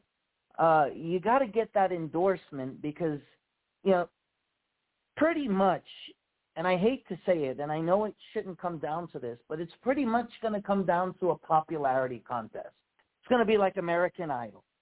One thing I hated about American Idol was they never voted for who was the better talent or the better singer. They always voted for who they liked best, look-wise, charisma-wise, fashion state-wise. It was more like a popularity contest. And that is exactly what it's going to be in 2022. Unfortunately, we can't change that. So I think someone who has a viable campaign, such as our candidate, Jim, that was just on the show, and as long as he gets that key endorsement and he's willing to throw the punches like he said he's willing to do, I have every confidence you can't go wrong because this is what I would call the purge, like the movie. This is the year where Donald Trump becomes a surrogate for the very first time. Well, not for the very first time, but as the most popular, polarizing, political, conservative leader on the planet. And this is going to be the ultimate test for him, is who he endorses up and down the ballot for governorships, for mayorships, for Senate, for Congress. It's going to make a big, big deal who he endorses, who gets across that line. I'm confident that if Donald Trump endorses you, pending that the candidate is running a viable campaign, he's able to throw the punches at his opponent, he's clearly able to contrast and say into specifics what he or she would do differently, I don't see this year being a year of establishments winning. I actually see this to be the year where the establishments and the status quo in both parties are taken down. And it's about time because, remember, people have their love and faith in Trump because Trump represents the best of what America is. And I always tell people, the myth is you're giving your loyalty to the president. No. When you give your loyalty to the president, you're giving your loyalty to the country because everything Trump has said and done has always been for the best for our country. And I'll say one more thing. What I commend about the guest is when Donald Trump asked him to get out of the race, he did. And that was a very smart decision back in 2017 because at the end of the day, if there's one thing I know about Donald Trump is he rewards loyalty. And if it's one thing that Jim needs to get across that line in the general is that endorsement from Donald Trump. In my opinion, I think he's pretty much very much well earned it. I think it should be on the horizon. I hope so. But to be honest, Robert, and I'll defer back to you, out of every candidate you've had so far this year, this election cycle, and last year, I say that Jim is, in my opinion, the most viable candidate that I've heard of this year out of any other guest you've had running for office and last year as well. But like I said, that is just merely my opinion, and I defer back to you. Well, I mean, we have oh, go ahead, Jim. No, I just wanted you go ahead. I just wanted to alert you I was back on the call. Go ahead, though. Okay. Yeah, well, we had, on a number of occasions, another governor. He's not governor anymore, and that was Matt Bevin. I think first he came on the show when he was running in the primary against Mitch McConnell, actually. When he was running against Mitch McConnell, he first came on the program. And then when he was running for governor of Kentucky, he was on the program a couple of times as well. Now, hopefully, if Jim does get to be governor, we're able to have him on the show while he's governor. I remember talking to, on many occasions, Matt Bevin's communication director, trying to get Matt on the show. And let me tell you, it was we never did. I mean, we never did get Matt back on the show while he was governor. I know that's, it can be a difficult thing to do, especially if we're not a Fox News or something. But so maybe if Jim gets in, that would be a dynamic that would change. By the way, I this is Jim, Robert. I'm rooting for these guys. I mean, I agree with you though. They're going to split the vote is one problem. That is a problem. But these are good-hearted guys, normal people who are trying to make a difference. And in olden days, often the guy who was the normal guy would beat the establishment politician. But the biggest problem we got is that Jim Renacci and Blystone are too good-hearted. They can't imagine how evil people are fighting are and how they do fix the vote. And when you go to try to check anything in a meaningful way, you can't do it. And so I'll do my best on this conference call, this Zoom call with him after I send him the info. But the biggest problem may be that they feel they're going to look kooky if they ask for an open count. But at any rate, but thanks for getting him on, and thanks for letting me talk to him. No, we appreciate it. And stay on as long as you can. But I know Joseph Pierce got has a question for you, Jim. Okay. Hi, Jim. Jim, I like that you brought the game. You challenged the challenger, which is very important. I think that's important. And you didn't challenge him just for the basis of challenging him. You challenged him for a good cause about the voting issue. Yeah, so I think that's great, because I think the tougher the questions, the more stronger that's going to make the candidate. And, hey, the candidate admitted he wasn't sure, but what I respected about the candidate was he owned it, and he said, I may not know all the answers. And I really think it's amazing that both of you are going to get in contact with each other. Because you never know, it can turn into a very positive thing. Maybe you turn out to collaborate with the campaign and help him with other areas that he may not be knowledgeable in, and he can do vice versa. But I thank you for your contribution. I think you did the right thing. If a candidate comes on a show, it's fair game. The people have the right to ask the questions. You asked them the hard questions. You didn't know the answer, but you did it with civility and with discourse. And that's the difference between conservatives and liberals. I tend to believe conservatives, we do things with civility. Liberals, they want to chop your head on a block or have your head on the chopping block. And I'll defer back to you, Rob. Well, what you just said, he was very gracious. Jim Renacci was very gracious.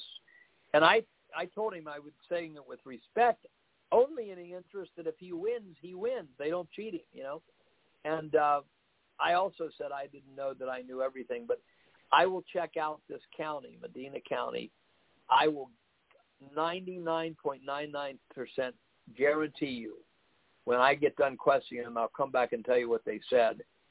There's no way to double-check that vote, even for the heads of the Board of Election in Medina. They've signed it over to whoever they're using, and there's just no way to do a meaningful check.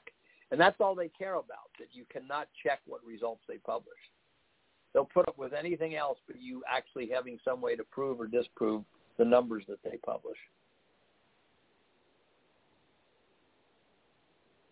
Well, and that's a big problem. That's one of the things I was kind of hoping, he would, deal with if elected.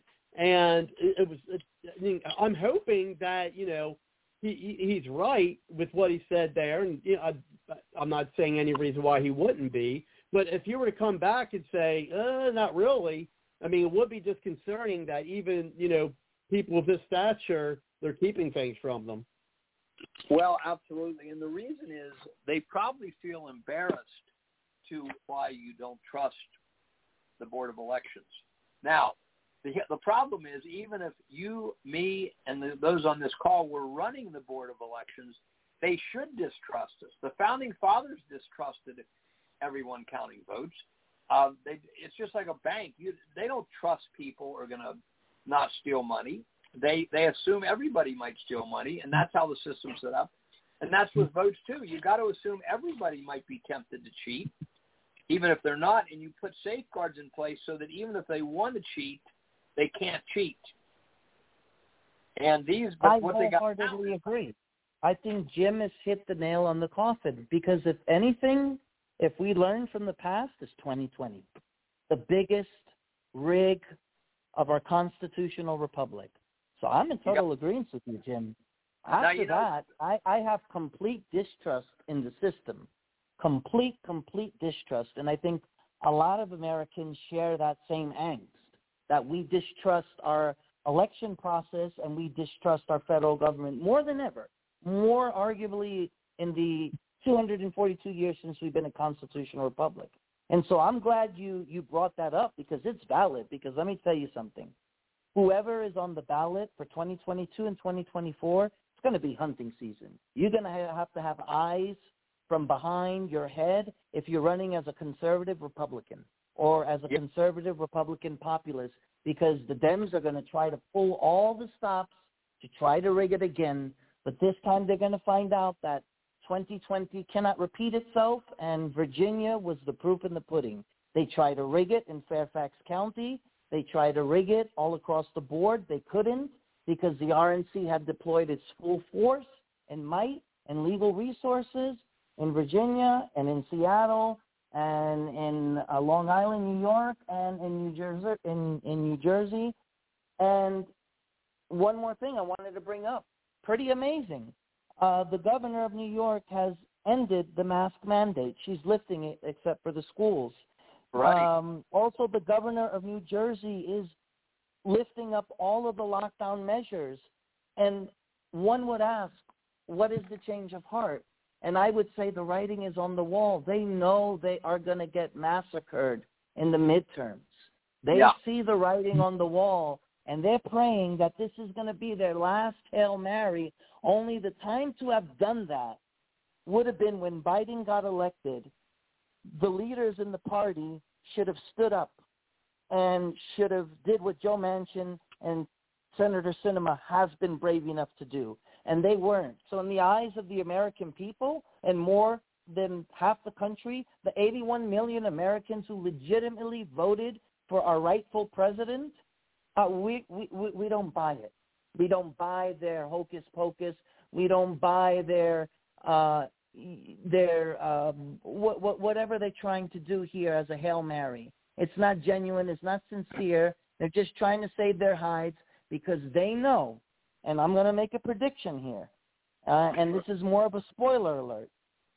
I am predicting that Republicans will win majorities in both houses by the largest landslide in GOP history. I pray I am right on that one. And if especially governors like in New Jersey who had one of the most stringent lockdown measures, and New York, if they're reversing, it's not because they've had a change of heart. It's because they're seeing the writing on the wall too, and they're trying to save whatever they think they have left of their legacy. Only one day history will judge them rightfully, and they will be judged by history, by their actions, and they will be judged as those who try to overthrow our constitutional republic, who try to change the ways of this greatest country in the world, or as Barack Obama once said, transformatively change our country. If we only knew in 2008 the hope and change, if we only knew that he wanted to fundamentally transform our country, if we only knew what he meant was he wanted to be the most leftist president in history, and he proved to be so until Biden, the regime, stole the election, Yeah, old sippy coach Joe Biden. Let's see. Hold on. It is 9:24. Ladies and gentlemen, I must make an announcement on the People's Show. The president fell asleep at 8 o'clock. He was given his sippy cup and his milk by Dr. Biden, who wants to believe that she's a renowned neurosurgeon like Ben Carson. Keep on dreaming, Joe. Keep on dreaming, Joe. Keep on dreaming. It was a PhD. It's a doctorate. But you don't have a medical degree. And, that's basically it. They see the writing on the wall. That's why so many people are retiring in Congress and in the Senate. What say you, Jim? And what say you, Robert? No, Go ahead, Jim. I think you're hitting a lot of nails on the head, especially that they can't pull a computer theft unless it's believable. And no matter what they say, how great the economy, how many jobs they have, every time I go to the gas tank and I'm paying almost double for gas, and so is everybody else, that's what sticks out of their mind about how bad things are going, And I would just say this, it is right to be skeptical of the voting establishment every vote, just like you're skeptical of the tellers at the bank. They got a balance to the penny. So there's nothing to be ashamed to be skeptical. The Founding Fathers were skeptical and built in, we got to have checks and balances against people cheating because there's a great temptation to cheat. And that means we get rid of these three companies, Dominion, Hart, and ES&S, that are counting all our votes except for half of New Hampshire. 49 and a half states are counting our votes on their secret programs with the full permission of the brain-dead boards of elections. So we got to get back to paper ballots counted by neighbors, by hand in the precinct, pre-selected neighbors out of a hat or something. Those votes in public before they leave the public site. Now you have a verifiable election. Robert, I've got to make a few calls because things that are happening that I got to make sure people have. How long are you going tonight? Well, we'll only be able to accept calls coming in for the next 30 minutes. Once we get into Bard's Logic After Dark, after 30 minutes, we won't be able to take in any more calls. Okay, well, I'll try to get back by then. If not, I really appreciate if these guys keep me too long. I really appreciate. And if you ask me, Robert, when we talk again, I'll tell you what event I'm helping some people get to that could be very important, could really beef our site up tremendously. But anyway, I appreciate you arranging the show and letting me talk to a very important guy, Jim Renacci, who could really make a difference. Oh, one other thing, though, Robert, everybody, Bevin was cheated in Kentucky. Trump came in and did a rally. The other guy had no rally, of course, because they can't attract people. He had a big rally, and every Republican candidate in Kentucky won by a landslide except Bevin. His was rigged. How is it possible that every other Republican, including a black Republican, won by a landslide, but, Bevin, he suddenly lost by 5,000 votes? That is blatant. I've seen it flip. I actually seen a video. Video of votes that were exchanged. Yes. Okay, well, listen, I got to get a call coming in. We'll talk to you soon. Thanks. Bye. That sounds good. And I'll get that information to Tom for trying to get the contact information and that address. So I'm going to try to get that address, and I'm going to try to get the contact information for Jim Renacci so that they can correspond off the air. So hopefully we'll be seeing that. So right now it's just me and you, Joseph. We do got a caller on. Callers on. If you want to be a part of the show, just push the 1 on your number dial, and we'll certainly get you into the show. And I've been trying to get Renacci in for a little while, so it does make me happy that we were able to get him onto the program. And if he does get to be governor, hopefully we'll be able to bend his ear while he's there. Now, of course, as governor, I don't know if he would be able to stay, a whole hour with us, like some candidates have.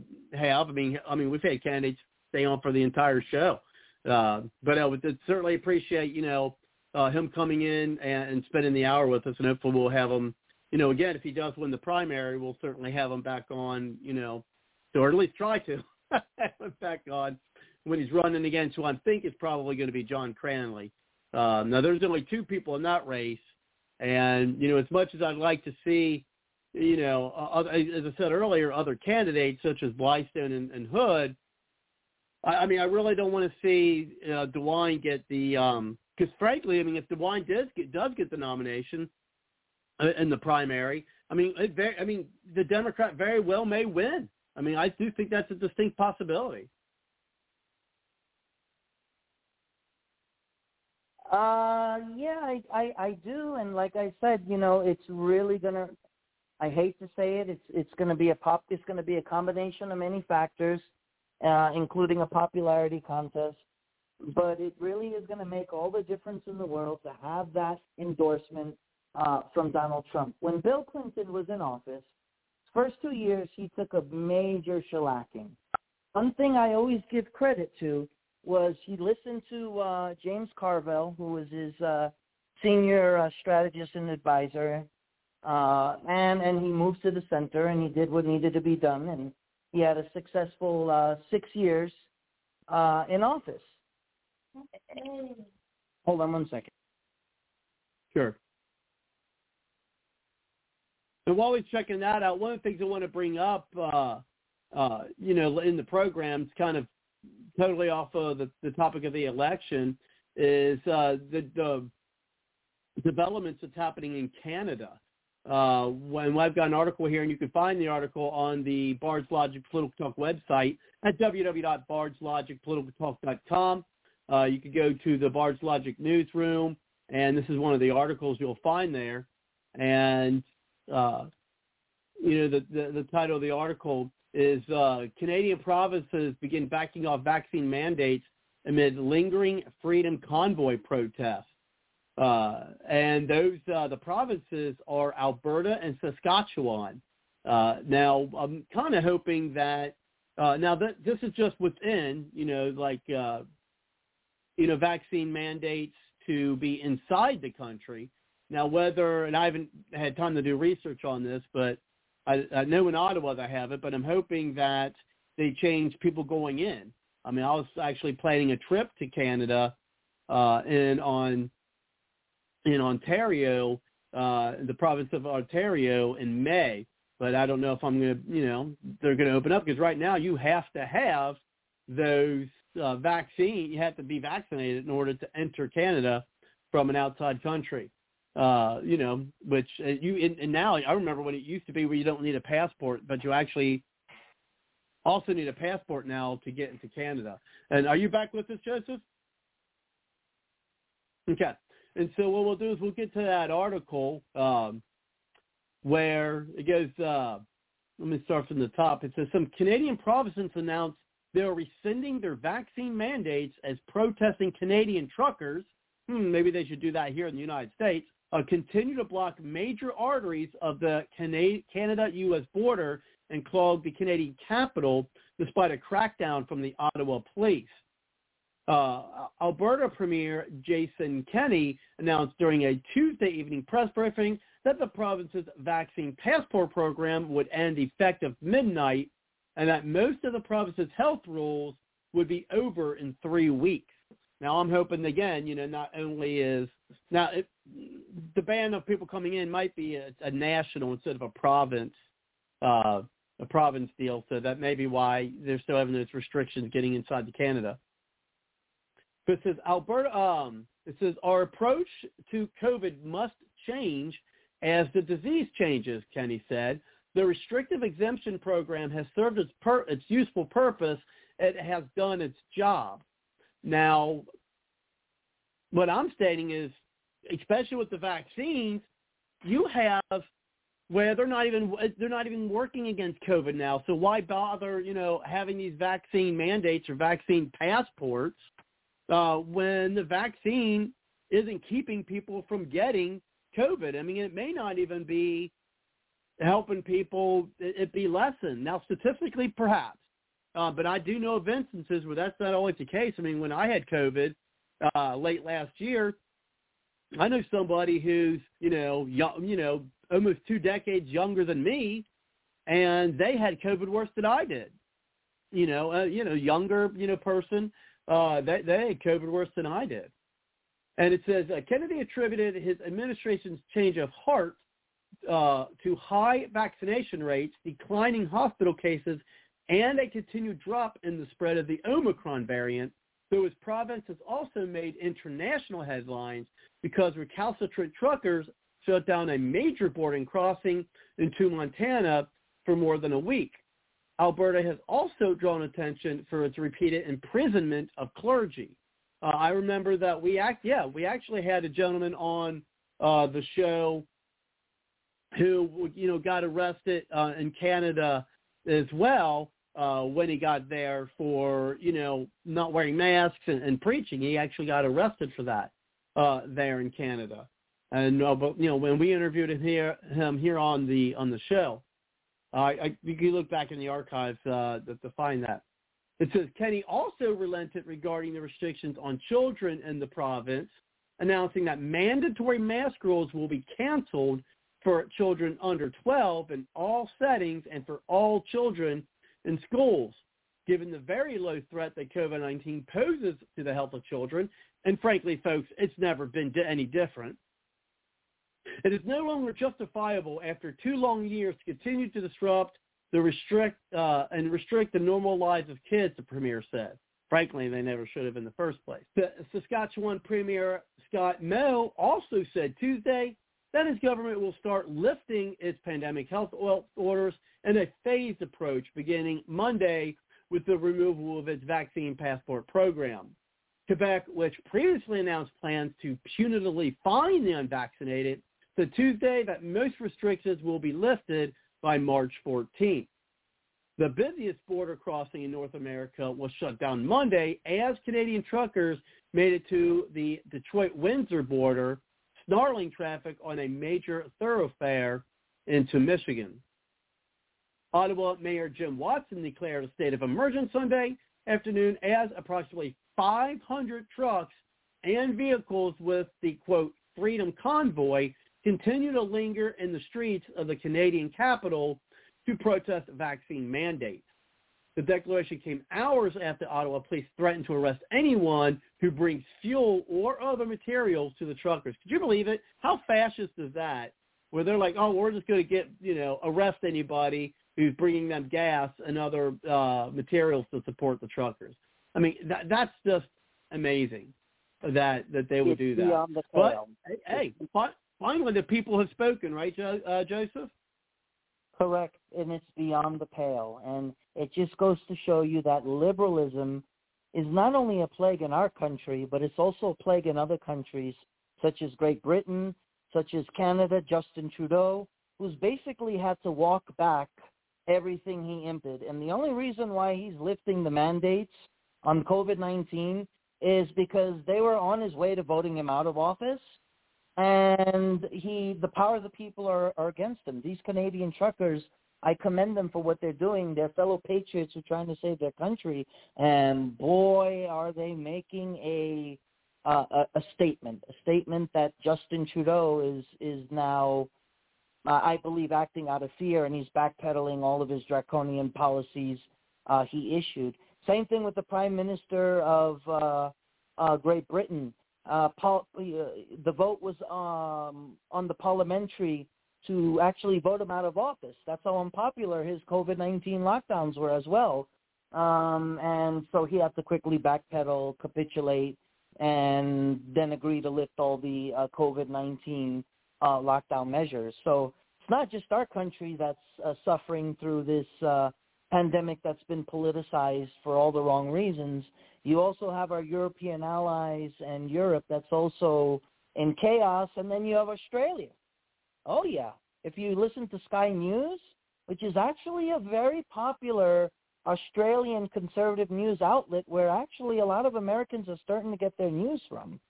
I'd say they're better than Fox News on any given day. We got to get it from Australia. Correct. No, yeah. Australia, what they're doing is horrible. I mean, they're locking people in camps, which they're not talking about. If you're COVID positive, they lock you in a camp. until you prove to be COVID negative. I mean, things that you would never think you would hear from a country like Australia, who has also been a strong ally of our country for a very long time.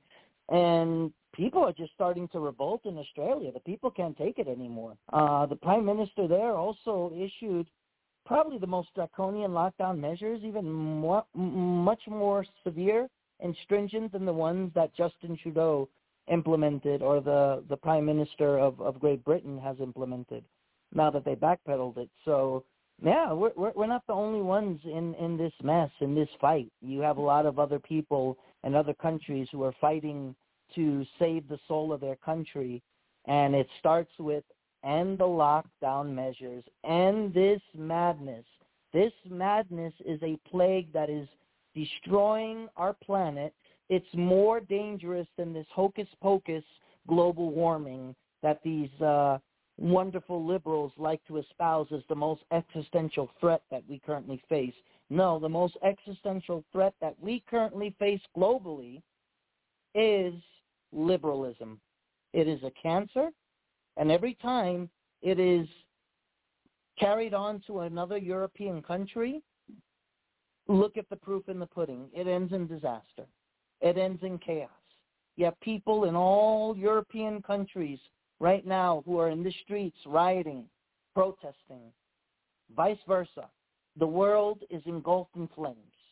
And those who continue to peddle this garbage that COVID-19 is real, it's baloney. The Spanish flu did not shut down the global economy. And the Spanish flu killed more people than COVID or influenza has.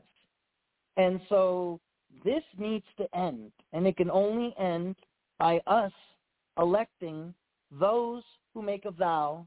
You elect me, and one of my key campaign promises is to never issue a lockdown measure in any way, shape, or form, especially in the name of COVID. You elect me, and on day one, I will represent freedom and not tyranny. And I was hoping we could dedicate some time on this show today, unless we have any other callers, being that Kelly couldn't make it again. FYI, I got an email. Kelly's still on another date. I know. That's okay, Robert. You and I will speak about it at the end of the show. I think we're going to have to cut back his pay a little bit. Yeah, he hasn't been carrying his weight, so little rate reduction. We can talk about that more discreetly after the show. But I'd like to talk about NASA. I'd like to talk about the future because I know this show is so popular. It's very rare that it's just you and me on the show. The show is very popular, but I want to take advantage that it's just you and me because it'll give us the floor to really talk about this topic, because we all know what's great about the People Show is when everyone chimes in, the topics always segue because everyone has a different topic they want to discuss. But I think now is the time because the floor is just for you and me. And I want to echo the sentiment of I think the NASA space program is very important for all the reasons that you brought up last week. In case people haven't listened to the archive show, the main reason is space superiority. That is how we win against our enemies. That is how we remain the most powerful military in the world. We have to be the most powerful military in the world on all levels, and it also has to be in the space war. And right now, China is leading in the space war. When we had Donald Trump in office, he made that a key issue that he wanted to work on and expand on. Now that Biden, the regime, which right now he's probably snoring, is asleep, they could care less about the space program, probably because in Joe Biden's brain, every day is a day in space. What say you, Robert? Well, yeah, certainly. I mean, I think it's unfortunately it's a topic that's greatly ignored. It doesn't make it certainly doesn't make any news with the lamestream media. I don't like using phrases that other people use. I think Sean Hannity calls it that, so I don't like to really use it. But what I call the alphabet media, the propaganda arm of the Democrat Party, they certainly don't have any interest in it because I feel like that they've already given up on America and that they don't, that I think they feel like that if they just give over America to China, then, that somehow them and their families will be protected. But yeah, I mean, we're beginning behind, but nobody talks about it. Even conservative media isn't talking about it. I mean, if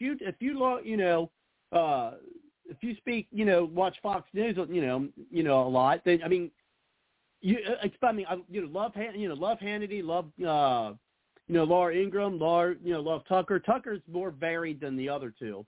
But I mean, if you watch them, I mean, you could probably watch them, 2 nights a week and probably hear the same topics as if you were to talk to them 5 nights a week.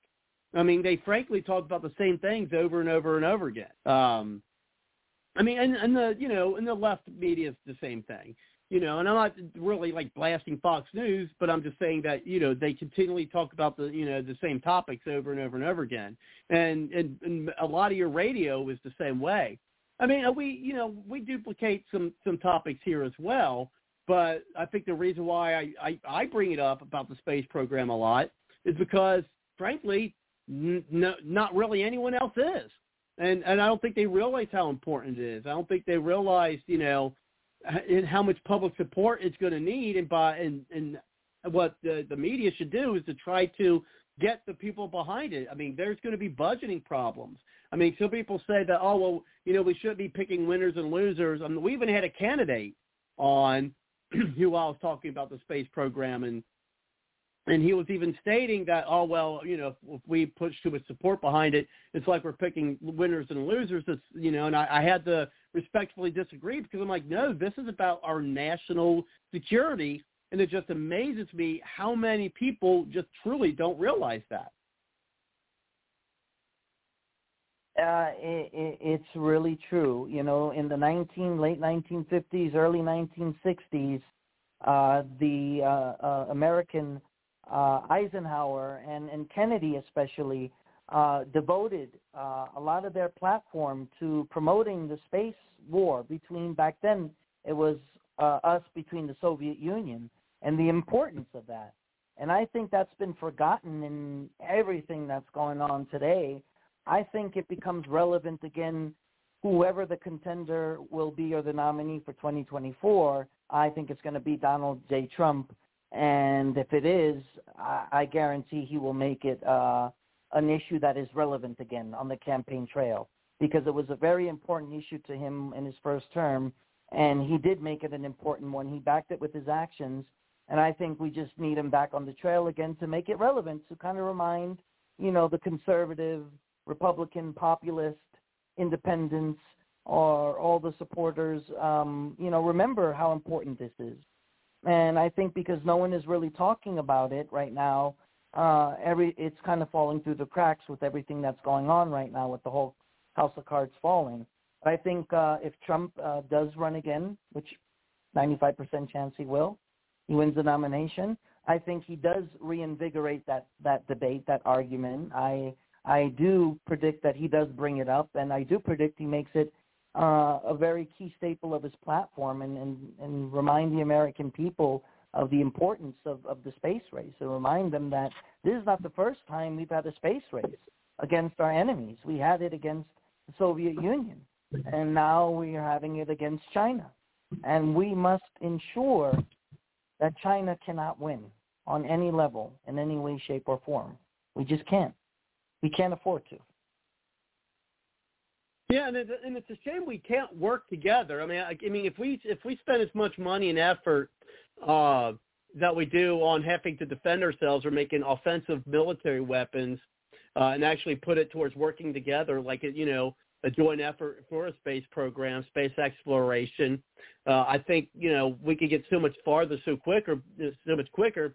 Now, one of the things, and I'm on Twitter a lot, and there was. And The Hill always puts articles, about, like they had, former top Pence aide says he did not see a lot of legitimate political discourse on January 6th. And my reply to The Hill, because they're always talking about, political, January 6th and politics, I stated, The Hill really should report stories that actually mean something and have real importance to our national security instead of being the propaganda arm of the Democrat Party. And here's a real story. You know, I got an article here that I posted to the Hill.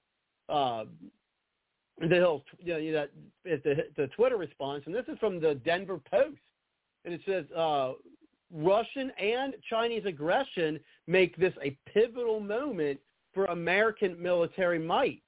And this article here, I'll go through this in the last, and this was January 27th, so this isn't not that long ago. This report. It says in the last few months, Russia successfully destroyed one of its low Earth orbit satellites with a missile, and China successfully fired a hypersonic drive vehicle around the world. As General Mark A. Miley, chairman of the Joint Chiefs of Staff, said about the Chinese test flight, we are, quote, very close to a Sputnik moment as a nation in space warfare. What we are seeing in space and in missile systems will change the nature of war in much the same way aircraft, and how many times have I said this about how technology has increased from land to sea to air and space? And this article points it out, illustrates it by saying what we are seeing in space and in missile systems will change the nature of war in much the same way as aircraft and submarines altered warfare in World War I and nuclear weapons ended World War II and ushered in the Cold War. This is a make or break moment for American military space superiority. Says our potential adversaries are quickly reducing our competitive advantage in every domain: air, land, sea, space, and cyber. Rogue nations like Iran and North Korea are seeking to destabilize their regions and are working to pursue nuclear weapon capabilities. Russia's nuclear program, so they talk more about that. In the article here, and it says the strategic force, and scrolling down some, says the Strategic Forces Subcommittee, of which I just became the ranking member. So this is Lambert, I guess, whoever's doing the quote, plays a key role in these issues. I have the honor of being blah, blah, blah, Colorado congressman. It's all like it's a subcommittee that's created the Space Force. Let's see.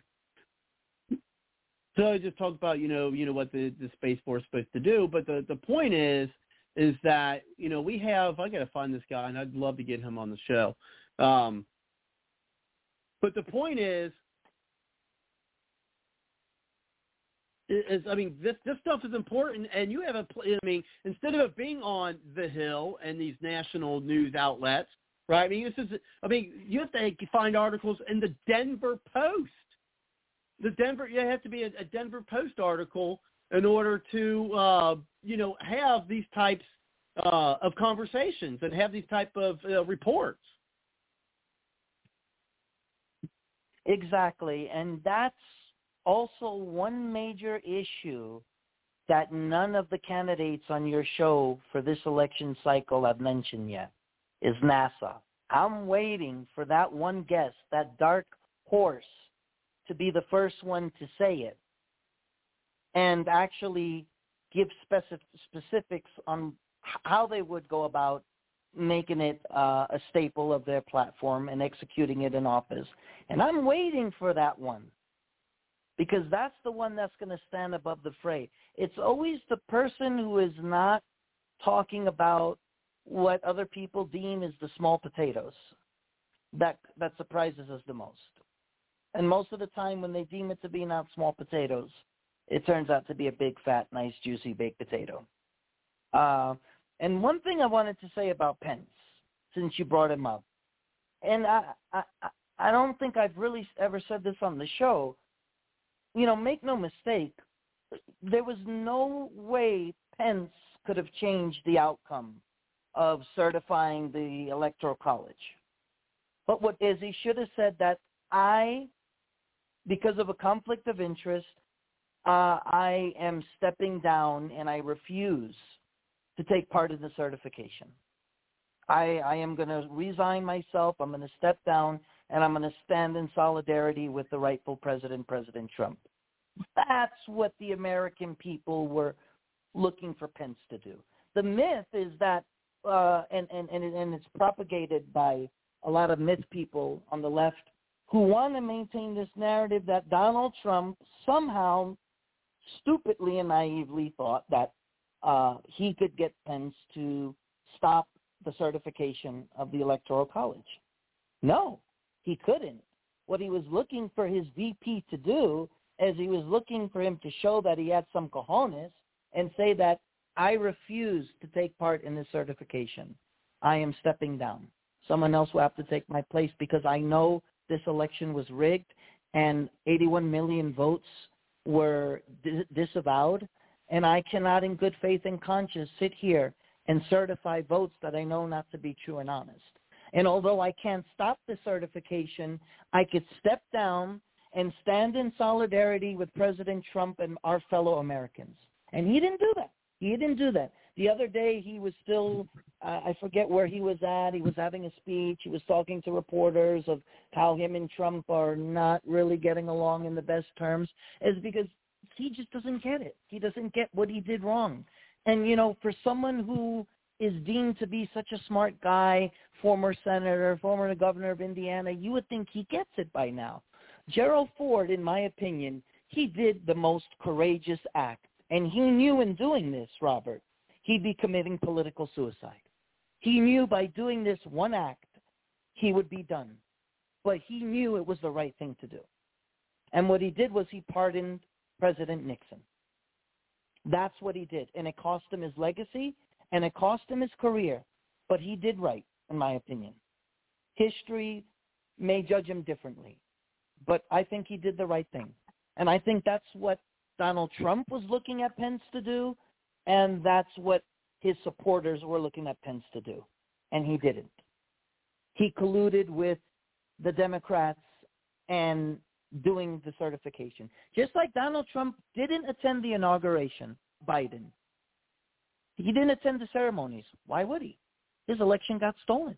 And every time people say, well, he needs to stop talking of how the election was rigged. No, that's the problem. Is he's not the first president to have the election stolen from him.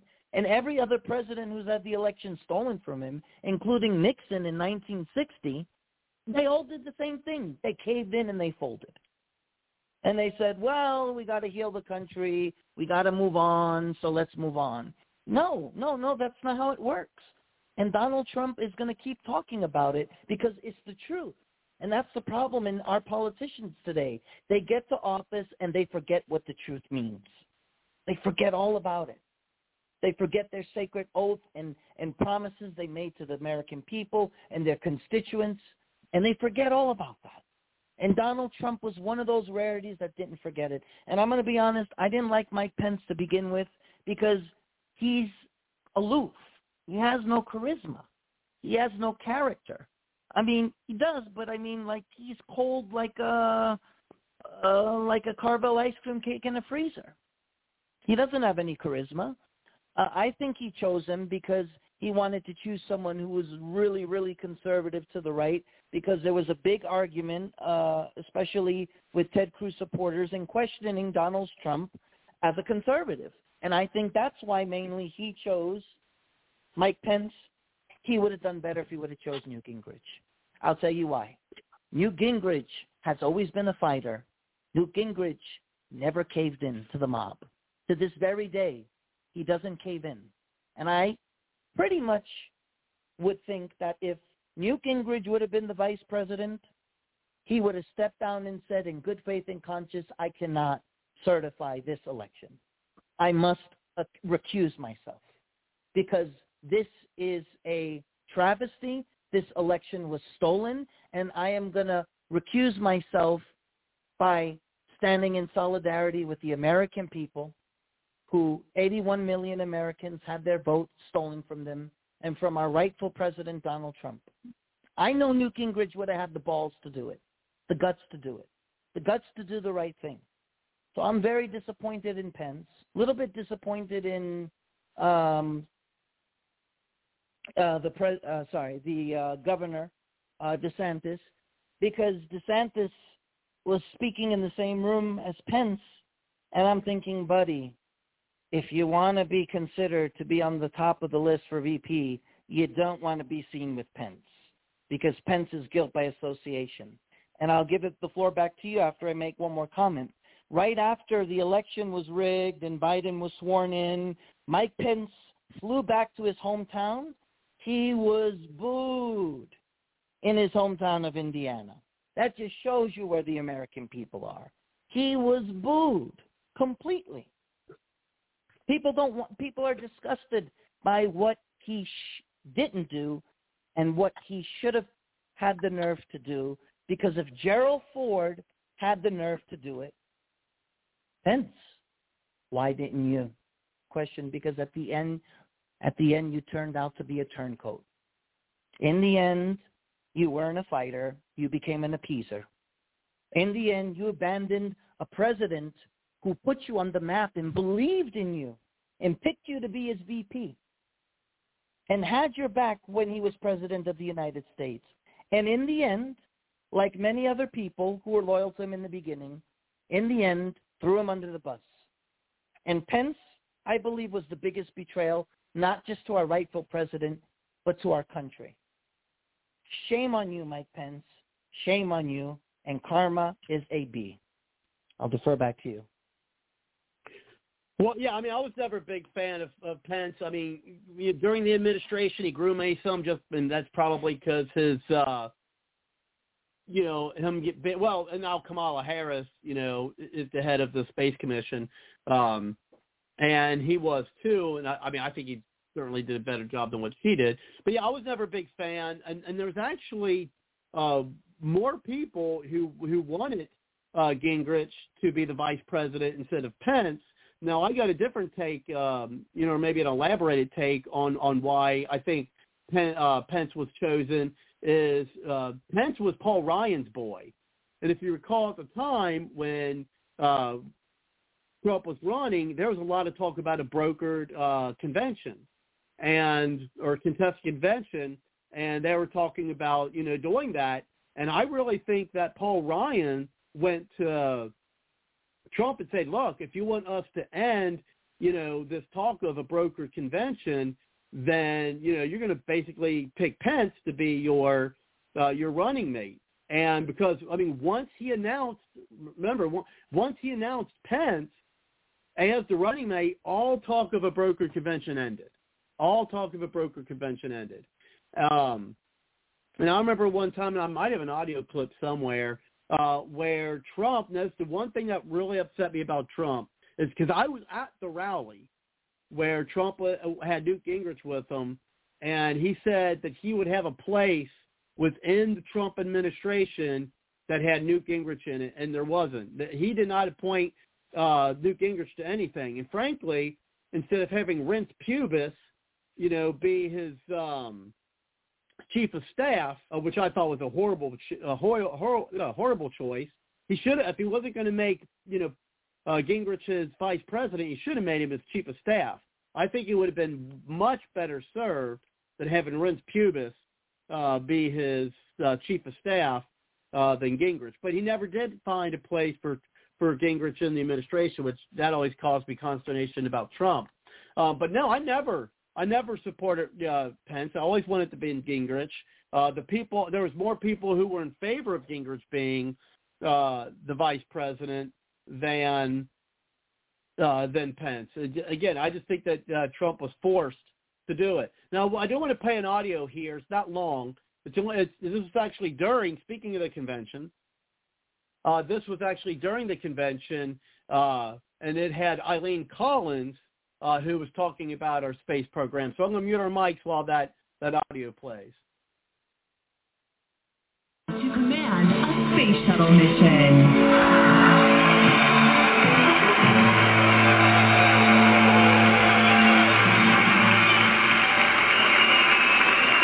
Good evening. It's great to be here with you tonight. Thank you. From the moment the first pilgrims arrived on our shores, Americans have been asking, what's next? We are a nation built by the passion of people who weren't afraid to do something first, to step into the unknown, and to pave our own way forward. We are a nation of explorers. In 1961, President Kennedy issued a challenge to America to land a man on the moon and return him safely to Earth. And 47 years ago, on this very day, Neil Armstrong and Buzz Aldrin answered that call, and they walked on the moon.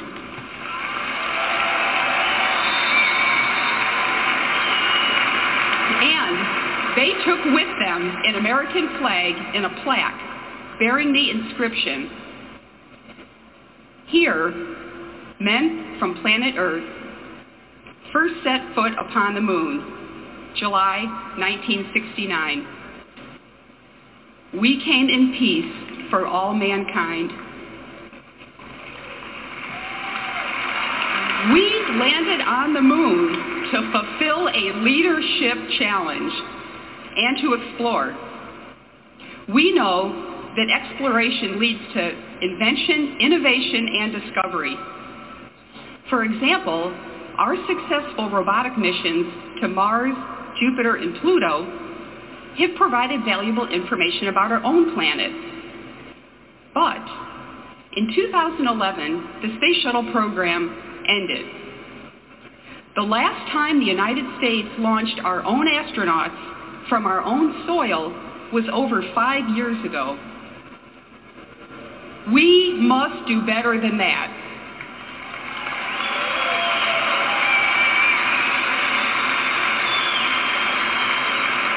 Countries that are strong are countries that explore, invent, and discover to remain resilient in a changing world. I'm honored to have played a role in our nation's heritage of explorers as the first woman to command a space shuttle mission, joining the ranks of those that have fought to lead the way. Thanks.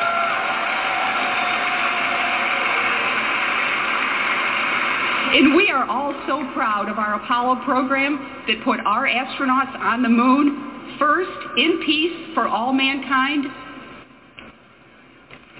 Nations that lead on the frontier lead in the world. We need that visionary leadership again, leadership that will inspire the next generation of explorers to have that same passion. We need leadership that will ask Americans will ask again, what's next? We need leadership that will make America's space program first again. Yes.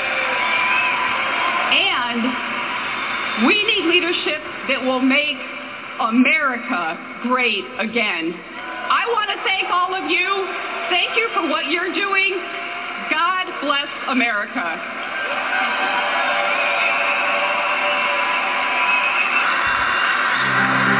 Please welcome from Women in Business for Trump. And so one of the things that she I want to quote from that, she said, "Those who lead on the frontier lead in the world." And to coin a phrase, I didn't coin it. You know where this phrase comes from, but space is the final frontier. It is the next frontier. It is what is next. And if we're going to remain to be leaders of the world, we need to be leaders in space. It's that simple. It absolutely is. You don't have to be an engineer from NASA to get it. And like I said, I have every confidence that our rightful president, once he runs again, and he's at the forefront, that he will make it a very staple of his platform again. And then, of course, the media will start talking about it again. I really do believe that with all my heart and my might, and I completely agree with you as well. I think that Donald Trump made a lot of mistakes by appointing the wrong people to be in his inner circle from day one, appointing the wrong people to be his chief of staff and and different cabinet areas, even Nikki Haley to be part of his staff. He made a lot of mistakes, and I think a lot of influence was due to Jared Kushner. But I do truly believe he's learned from those mistakes, and I do think that when he does run again, he's going to be very much more cautious and very selective on who he chooses to be in his inner circle. But in Ryan's Priebus's defense, when January 6th occurred, he was one of the very few to come to the president's defense. And I got to respect him for that. I honestly got to, because so many so-called Trump loyalists who were riding the Trump train from 2015 to 2020 to 2021, a lot of them turned out to throw him under the bus in the end.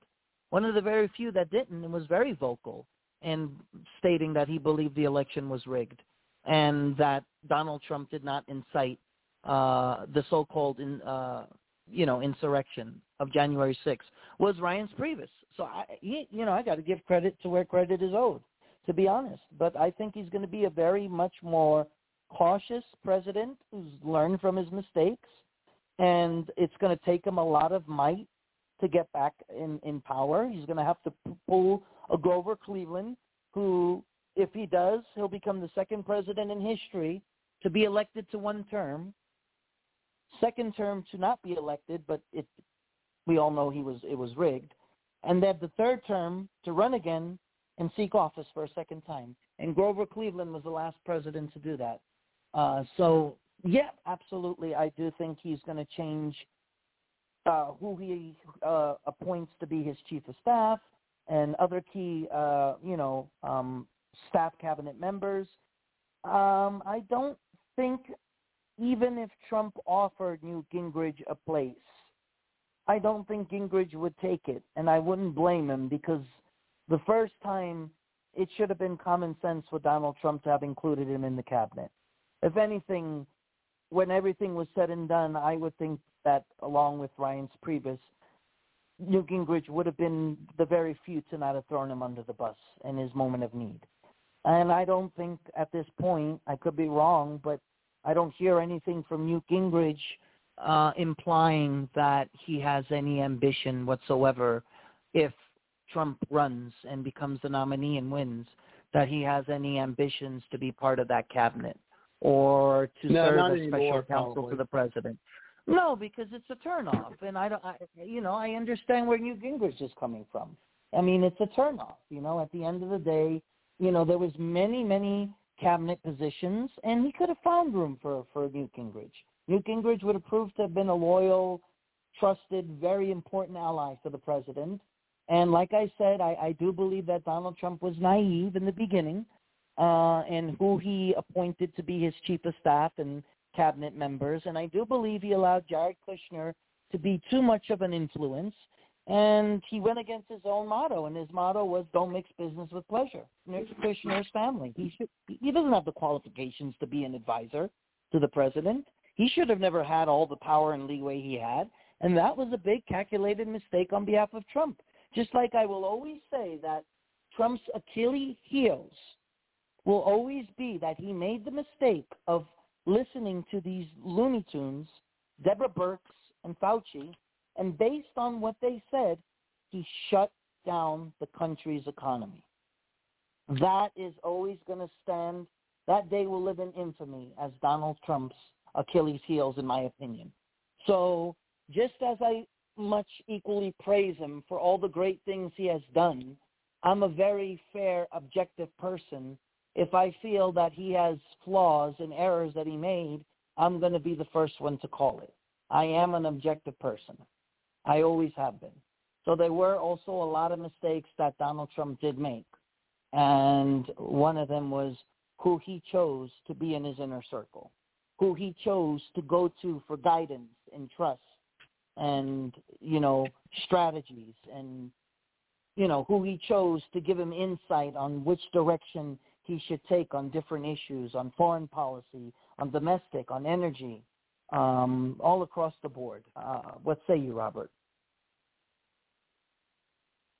Yeah, I would agree with what what you said in the beginning. I mean, one thing I want to add to that is I think the reason why he didn't clean the swamp, or I like to describe it more as a cesspool than a swamp, is that it's who he surrounded himself with. I mean, I think that definitely showed his inexperience with a lot of people, both conservatives and liberals were concerned about him being president. I think he did learn some over time, and I think in his second administration, I definitely think he would have learned from from those errors, and we'll see what he would end up doing to correct them.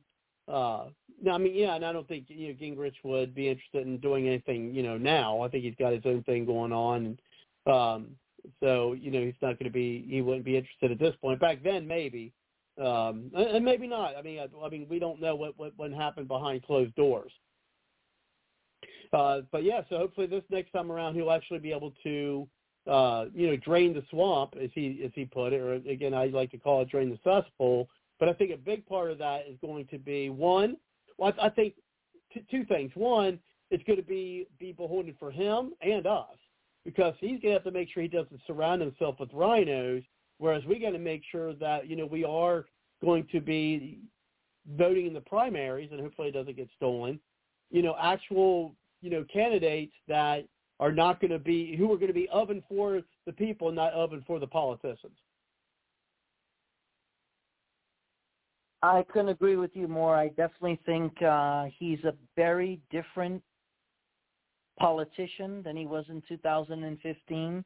He has proven throughout his career, even in business, that he is a person who does learn from his mistakes. I do believe in his second term we will see the usher of a new era and a president who has learned from his mistakes, especially in who he trusts to be in his inner circle. And I think we're going to see a very robust, even to be a very surprising picks of who he's going to choose to be his chief of staff and who he's going to choose to, fill his top cabinet positions. One thing I hope he shows that he's learned from those mistakes is not having Jared Kushner in the picture. I hope he really doesn't do that, because in the end, Jared Kushner was an anchor that just weighed him down, and in my opinion, he has no political experience whatsoever to be advising, back then President Trump, which is the highest office in the land and in the world, arguably. And so, yeah, let's see who he brings to the table. Newt Gingrich is, not going to be in the forefront of that, but there's many other, dark horses or many other current conservatives right now that, may be able to be great cabinet picks. I really do hope he goes to, I really hope Governor Nome is on his top list for VP picks, because I think she'll make an awesome VP. I'll tell you why. She was the only governor who, when President Trump opened back the country, she was the only governor to not lock it down again. Not even DeSantis can hold claim to that.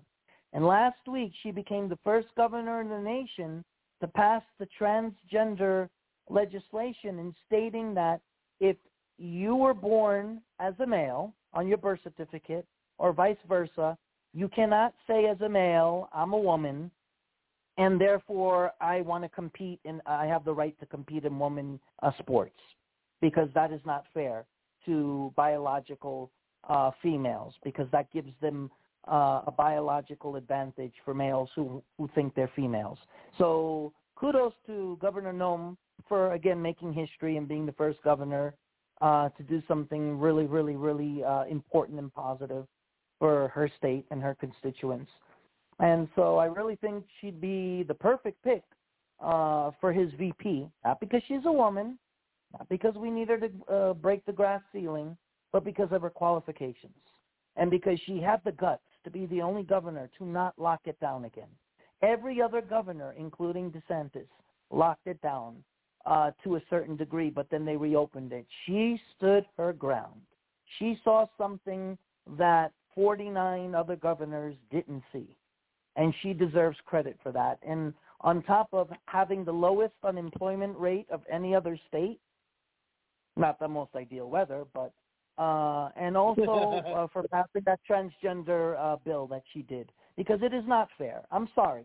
If you have a male next to your name on your birth certificate, you can identify all you want to be a female, but it is not fair for you to then say you have the right and the liberty to engage in female sports, because no, now you have a biological advantage against women competing, actual biological woman, and you're not making it fair. This is not fair. And Noam hit the nail on the head. And I didn't know if you heard that she did that or not, but what are your thoughts on that? But, you know, I think Noam would be the perfect pick. I certainly think she'd be a good candidate. And I do see where she would have some advantages over DeSantis. Now, frankly, I think that if, Trump does run again, I'm pretty confident he will. And that personally, I think he may even go unopposed if he were to run again. Then I honestly think he'd be more likely to pick DeSantis than he would Noam. Now, I think both have their own things to bring to the table, and I didn't even think about, frankly, I always thought it would be a Trump DeSantis, but you did bring up some really good points about why Noam may very well be a better candidate for him to pick, and I think those are certainly valid points that I think could very well make her actually a better VP candidate than DeSantis. If they want to, if they want to tout their, credentials, so to speak, especially when it comes to COVID, those points you brought up certainly could be some tough arguing points for Trump into consideration. Absolutely. Word of advice, DeSantis, if you're listening, if you want to be on that top list, don't hang out with Mike Pence. It's guilt by association. That's not going to work. Yeah, that would definitely hurt him. That would definitely hurt him. Correct. And I was shocked by that he would even make that move, because I'm thinking, come on, DeSantis, you're a very smart, brilliant, articulate governor. You've landed on the right side of issues. Why would you sabotage your career by, it's guilt by association. I'm sorry, but the truth is anyone who wants to lump themselves next to Mike Pence, you're not going to be put in the best positioning in doing that. And so if he wants to still be considered as a viable pick, which President Trump, when he runs, I'm sure he's going to have a couple of candidates. He's not going to put all his eggs in one basket. That's just going to push Trump from saying, yeah, I like you, but, if you're going to get in the bed with my enemies, then how can I trust to appoint you as vice president? I already been down this road with Mike Pence. What the heck are you doing with him at a venue? So that's the only thing that worries me, is that they were at a venue together, and it's like, are you kidding me? It's like, Governor DeSantis, what are you doing? Well, were they both invited together, or? Now, that I'm not sure. I don't want to say something on this show if I'm not 100% sure. I think it was, let me see if I can pull it up. It was an article here. Let me see. It was from a couple of days ago. It was from Newsbreak. So, it doesn't mean that it's a verifiable source, because it's just coming from Newsbreak. But it says it right here. Hold on 1 second.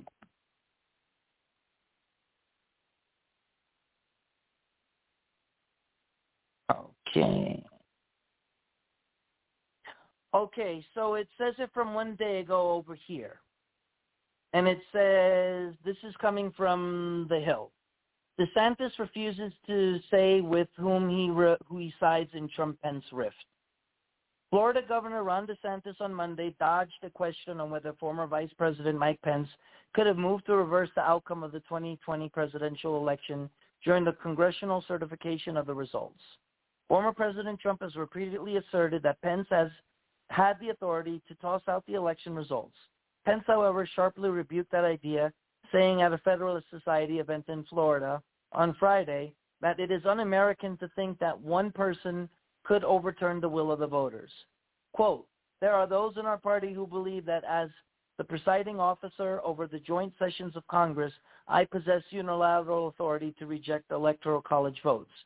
And I heard I heard this week that President Trump said I have the right to overturn the election, Pence said.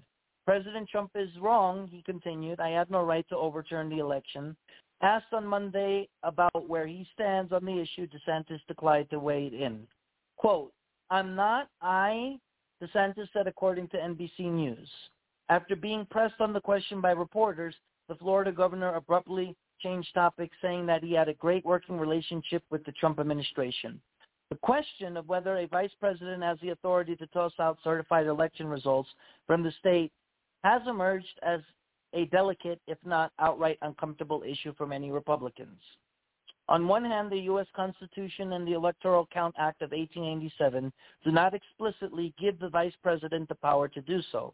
Nevertheless, Trump remains the most influential Republican in the country, and breaking with him over the matter carries political risks. Trump has repeatedly vowed to campaign against GOP politicians who do not go along with his baseless claim that the 2020 election was stolen from him. DeSantis, in particular, is in a difficult position. He's up for re-election this year and is seen as a potential contender for the 2024 Republican presidential nomination. Last paragraph. Speculation about his future political ambitions has also irked Trump, who has teased another bid for the White House and privately complained about DeSantis' refusal to say that he won't run for president in 2024 if the former president mounts another campaign. And let me remind you, this is coming from The Hill, which is not a conservative outlet. So, of course, they're going to say it's not. Trump is faithless and everything. But the point I'm trying to make is DeSantis better decide really quickly on how to answer that question only if he truly seeks to be considered as a serious contender for VP. Now, if he doesn't, then in my opinion, he has the luxury to remain neutral. But if deep down inside he really wants to be the VP, he really needs to start making up his mind, because he's going to continue to be asked that question over and over and over again. And if he decides to be the VP, he's going to be asked that question more in length and more in depth. So he needs to decide now, do I want to remain the governor in 2024 and still stay neutral on this issue and still be in Trump's good graces? Or do I want to be the VP because I know I'm the best qualified candidate, and so I better start getting used to answering this question instead of dodging it? And that's my opinion based on those articles. Wow. Yeah, I haven't. Now, my brother lives in Florida, so he would, be more up on that than I have been. So I definitely appreciate that report that you gave us there. Now he actually, my brother, he actually supports DeSantis more than he supports Trump. He'd rather see DeSantis run in the general election than Trump. He's concerned that, there's just too many people out there that just hate Trump, and not, much more than they would hate DeSantis. But I just think, personally, I think that while, DeSantis has shown he has some cojones, I don't know. He certainly doesn't have the cojones that Trump does. That's for certain. I don't know if he could stand. I don't know if he could stand up. Kind of like Joe Rogan to the liberals' wokeness. But in my opinion, I wouldn't want to see him go on a apology tour like I'm hearing Joe Rogan's doing it. Correct. And that's why I say, in my opinion, I think Noam is the better pick, because Noam has shown that she has the cojones, she has the tenacity, she has the spine. She's never wavered. She's never caved into the mob, to the media. She's never caved into the left.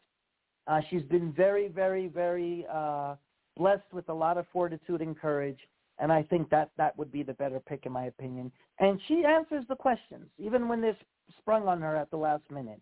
She's not the type to dodge a question or remain neutral. If you follow Noam's political career, she's the type of woman, strong woman, to give you a yes or a no. Rarely will you ever hear, I decline to not answer at this point, or, I just want to stay neutral.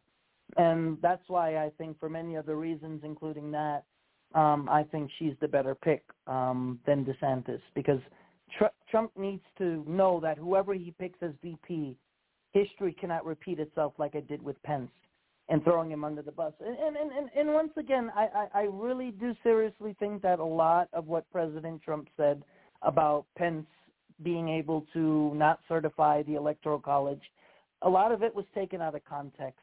I do believe what Trump was looking for was for Pence to recuse himself by standing in solidarity with the American people and standing in solidarity with the fact of, siding with 81 million Americans who to this very day still maintain that their vote was stolen from them. And he didn't have the cojones to do it. And I think he's just digging his grave even bigger by, continuing to even talk about the subject even further, because it's a losing talking point for him. And let's say he has any ambitions whatsoever to throw his hat in the race for 2024, well, then he would just be on the same level of IQ as Jeb Bush when he ran in 2015 and 16. So, I do really believe that if Trump runs, he will run unopposed. But I wouldn't be surprised if you have one or two idiots who think they actually have a chance with the Don, but they'll learn very quickly. They'll be eviscerated really quick. So, once again, I think, especially based on DeSantis being neutral on that topic, which is a very controversial, polarizing topic to this day, I don't think DeSantis is everything that everyone is making him out to be. I kind of feel like he's getting the same hype that Rick Perry got before he entered the 2012 race. He was already the front runner before he had his first debate. And it only took him the first debate to be in last place when he couldn't even remember the three bureaus or agencies that the moderator asked him. And so I kind of feel the same thing about DeSantis. He's getting all this hype way before he even enters the arena. Why I like Noam on top of that is she's not getting the hype. And I think that's better that way, because she's going to prove and continue to prove what she can do as the great governor of the state of South Dakota, I'm sorry.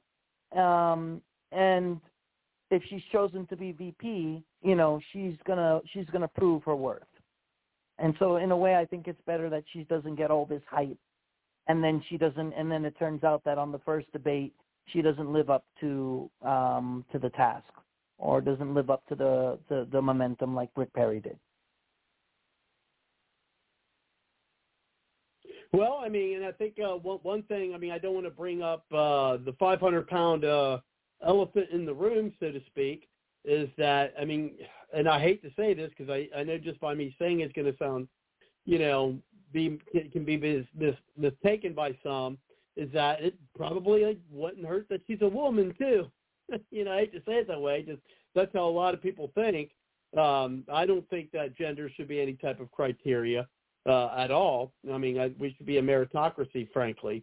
But it probably wouldn't hurt because, for some people that is important. Now, what the difference between her and, let's say, a Supreme Court nominee is that that's not the main reason why she would be picked. So if Trump were to pick her, it wouldn't be for her gender as much as her qualifications, unlike what Biden is, probably going to be doing, pick for the next Supreme Court justice. That is correct, and that's why I said from the beginning she wouldn't be chosen as the VP to break the glass ceiling or to be the first woman in history to make, to be VP. That's a page out of the Dems playbook. So she wouldn't be chosen for those reasons. But still, there are a lot of other dark horses that are on that list that you and I probably are not even fathoming at this point. So it'll be interesting to see when the time does come who he has on his short list. And, I'm pretty sure he's learned a lot, and he'll make a much wiser pick this time around, especially for VP. He's going to be looking for someone who's going to be loyal loyal to the country. Well, I mean, and frankly, again, I don't think he picked Pence. I think he was kind of forced into it. I think his back was put up against the wall, because I really think that Paul Ryan said, look, this is my guy. You either make him your VP pick, or we're going to continue with our plans to try to do a contested or brokered convention. I mean, that's my story, and I'm sticking to it. That's what I really think actually transpired. Correct. And you got to remember, the Donald Trump of 2016 is not the Donald Trump of 2021. In 2016, he was not the most popular conservative planet. He wasn't polarized in the way that he wasn't the de facto leader. So this time around, he's not going to be beholden to, blackmail. He's not going to be beholden to, emotional blackmail. He's not going to be in that position where Paul Ryan can put him in a box and say, you either go with my guy or it's going to be a broker convention. This time he's calling the shots on his terms, and he has the full support of 81 million Americans. And at the end of the day, it's going to be a very different story, where this time he's going to be able to pick the VP, not because he was forced into a box, but because he has chosen very carefully this VP for all the right reasons. I do believe that is going to be the difference between his first term and his second term pick as VP. He's in a very, very different position than he was in 2016. Well, that's true, yeah, because now he may have been looking for them for, I don't want to go as far as to say approval, but I mean, because there were a lot of people who were concerned about his, basically conservative credentials. But now I think the tables have turned, where now people are actually looking to Trump and Trump, I think, maybe thought he needed them to be able to do what he wanted to do, needed to get done. But now I think the tables are turned, whereas now he doesn't need them, let's say the other politicians, as much as these other politicians need him. Exactly. You couldn't have said it any better. If anything, it's the opposite. The candidates are basically groveling for his endorsement. They're groveling for his approval. It's quite a 360 turn from President Trump as candidate in 2015 and candidate and nominee in 2016. I mean, you got people who are fighting over each other based on their credentials as to why you should vote for me. And the main argument is, well, I knew Trump before you did, or, I'm the bigger Trump supporter. Exactly. And, Trump is going to endorse me. No, Trump's going to endorse me. And they're basically just fighting for that. Well, Well, and the race from Jim and the Ohio governor race, I think, is an indication of it. Because I mean, I've heard Whitestone talk. I haven't heard anything with the other guy, but I mean, he says always, talks about being, America first and supporting, Trump and things of that nature. So I mean, one of the questions I thought about asking was, well, who was actually the closest of actually being, a Trump supporter, but we never got that. And that wasn't one of the best questions to ask, so that's why I just didn't really ask it, because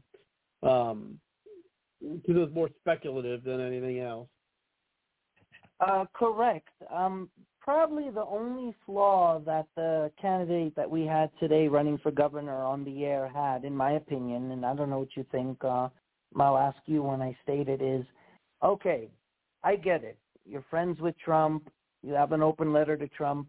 There's no need to reiterate that on the trail.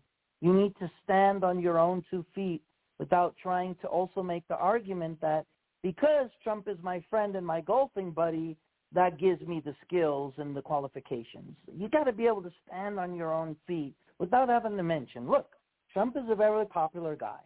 He makes a lot of friends. If you cannot stand on your own 2 feet as your own man without having or feeling the need of saying, well, I'm also friends with Trump and, so-and-so on his staff is now working, there's no need to reiterate that. if your message is truly going to resonate with the people and you have the better platform and you have the better selling point, then you should be able to sell it on your own without having to try to invoke Trump as your best friend or your golfing buddy. You know, the only time you should interject or, you know, espouse Trump is if he actually gives you his endorsement, because that's how it works. When the person or the surrogate endorses you, then you do spend time campaigning together. But until that has not happened, which has not happened in the case of the guest we had on tonight, I feel like these candidates are all groveling for his endorsement. And at the end, you don't mix business with pleasure. You can't, in my opinion, you can't say, I'm friends with Trump if you're running for office. I don't think you should be saying it, because then what are you implying? Are you implying that because you're just his friend, he's going to give you an endorsement? He doesn't act that way. And that's the one thing I respect about Trump. In that regard, he doesn't mix business with pleasure. He's not going to give you his endorsement because he's known you for 20 years, because you've been golf buddies for 20 years. You know, he's going to give it to you if he thinks you earned it and he feels that he can back you and he can get you across the line. Look at Larry Elder when he ran against Newsom in California against the recall. Did you notice one thing? He didn't get Donald Trump's endorsement. So Donald Trump just doesn't endorse anyone. He has his reasons, and I trust in those reasons. So once again, personally, I think the reason. Personally, I think the reason I think that Trump didn't endorse Larry Elder is nothing against Larry Elder, nothing against him at all. But I think Trump is very selective on who he's going to endorse based off of their probability of winning. If they don't have no chance of winning, and let's be honest, Elder had no chance of winning, not in California. It could have been maybe even close, but he's not going to win in California. There's no way. And I think Trump knew that. I mean, I'm not saying I think, nobody's thinking, but I think Trump knew that there's no way this guy's going to win. And so he don't want, a mark in that lose category. Because he likes to tell, hey, I'm this is my my win-loss category, the categories of the people I've endorsed. And he don't want to add any more losses on that list, of course. So he's not going to endorse somebody he knows is most probably going to lose. If they got a shot, even if they're an underdog, but it still have a shot, I think he would endorse them. But if they don't have a shot, I don't think he's going to, like Larry Elder didn't. I don't think he'll endorse them. And that's why I asked the candidate, Jim, has he received an endorsement yet, or does he know if he will receive an endorsement? And the one thing is, when you start to say, I'm not sure, but then you're saying your buddies, you're kind of contradicting yourself, which is why I to be safe, stand on your own 2 feet. Be authentic. Be original. Don't feel you have the need to grovel and say, I'm an America First candidate and I want to make America great again. And I'm part of the populist movement, and Trump is a good friend of mine.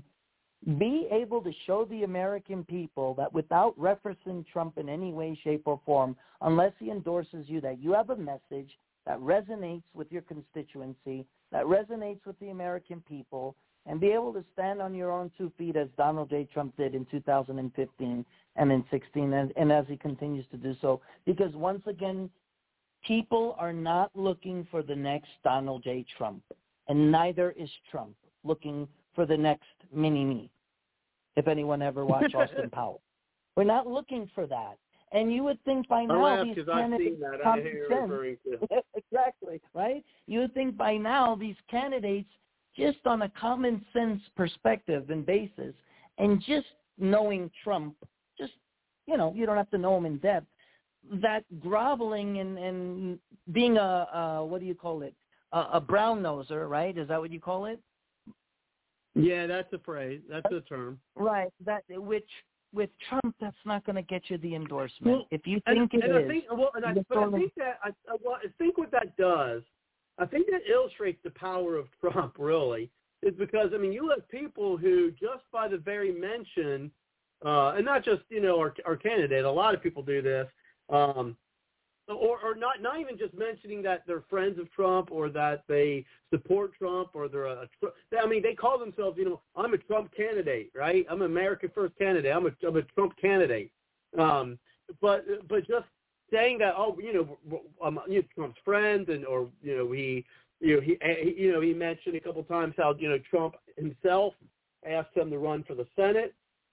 But it's just the power of Trump. And, I've seen an article tonight from left, propaganda machine. I won't say news outlet. It's like, Trump's influence is starting to decline with the Republicans. No, it's not. Again, you have people who just by saying, we're friends or, he asked me to run for the Senate.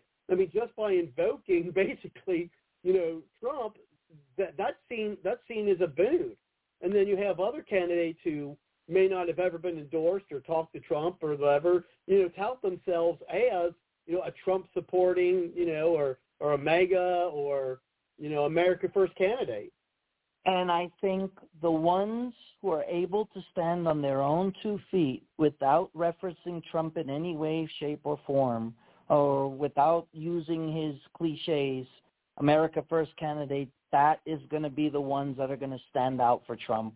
And in the end, I do believe those are going to be the very candidates where he's going to be selective, where he's going to say, this is who I'm looking for.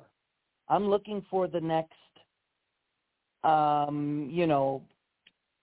example of someone who's currently running, Ted Budd in North Carolina, who's running for Senate. He's been endorsed by Donald Trump. He served in Congress for many years in North Carolina. And now he's running for the Senate seat in 2022 here in North Carolina.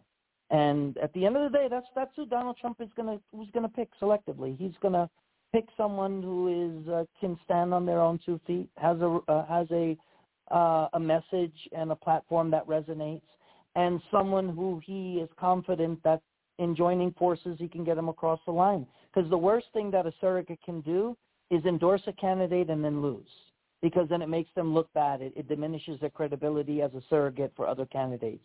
And I think, as you stated, those were probably the main reasons why he didn't want to get behind Larry Elder, is because he didn't have confidence he could beat Newsom. And he is endorsing so many people up and down the ballot and the ticket, especially for the Senate and the House in 2022. And he can't afford to, take any hits in endorsing someone and then turning out to be a loss in the end. So he is going to be selective, and that's why I'm also going to be paying attention to candidates on your show. I'm looking for the first candidate on your show to not reference Trump in any way, shape, and form. So far, this election cycle, I have yet to hear one that hasn't. Everyone has invoked his name as if he's the Pope in some way, shape, or form. I'm looking for the next guy that's going to just come here and say, I am myself. I don't need to stand on the crutches of another person. And promote your platform with pride. And make your message loud and clear with pride. And let that carry in the hearts of your constituents and the hearts of the American people. Win the hearts of your constituency and the hearts of the American people, as Trump did in 2015 and 16. And he did it by being original. He didn't do it by trying to be someone else that he wasn't. And those are my closing comments for tonight. Always a pleasure to be on the People Show. Look forward to being back next week, and I will yield you the floor for the remaining 10 minutes of this show. God bless, Robert, and it's always a pleasure to be on. Yeah, I certainly appreciate it.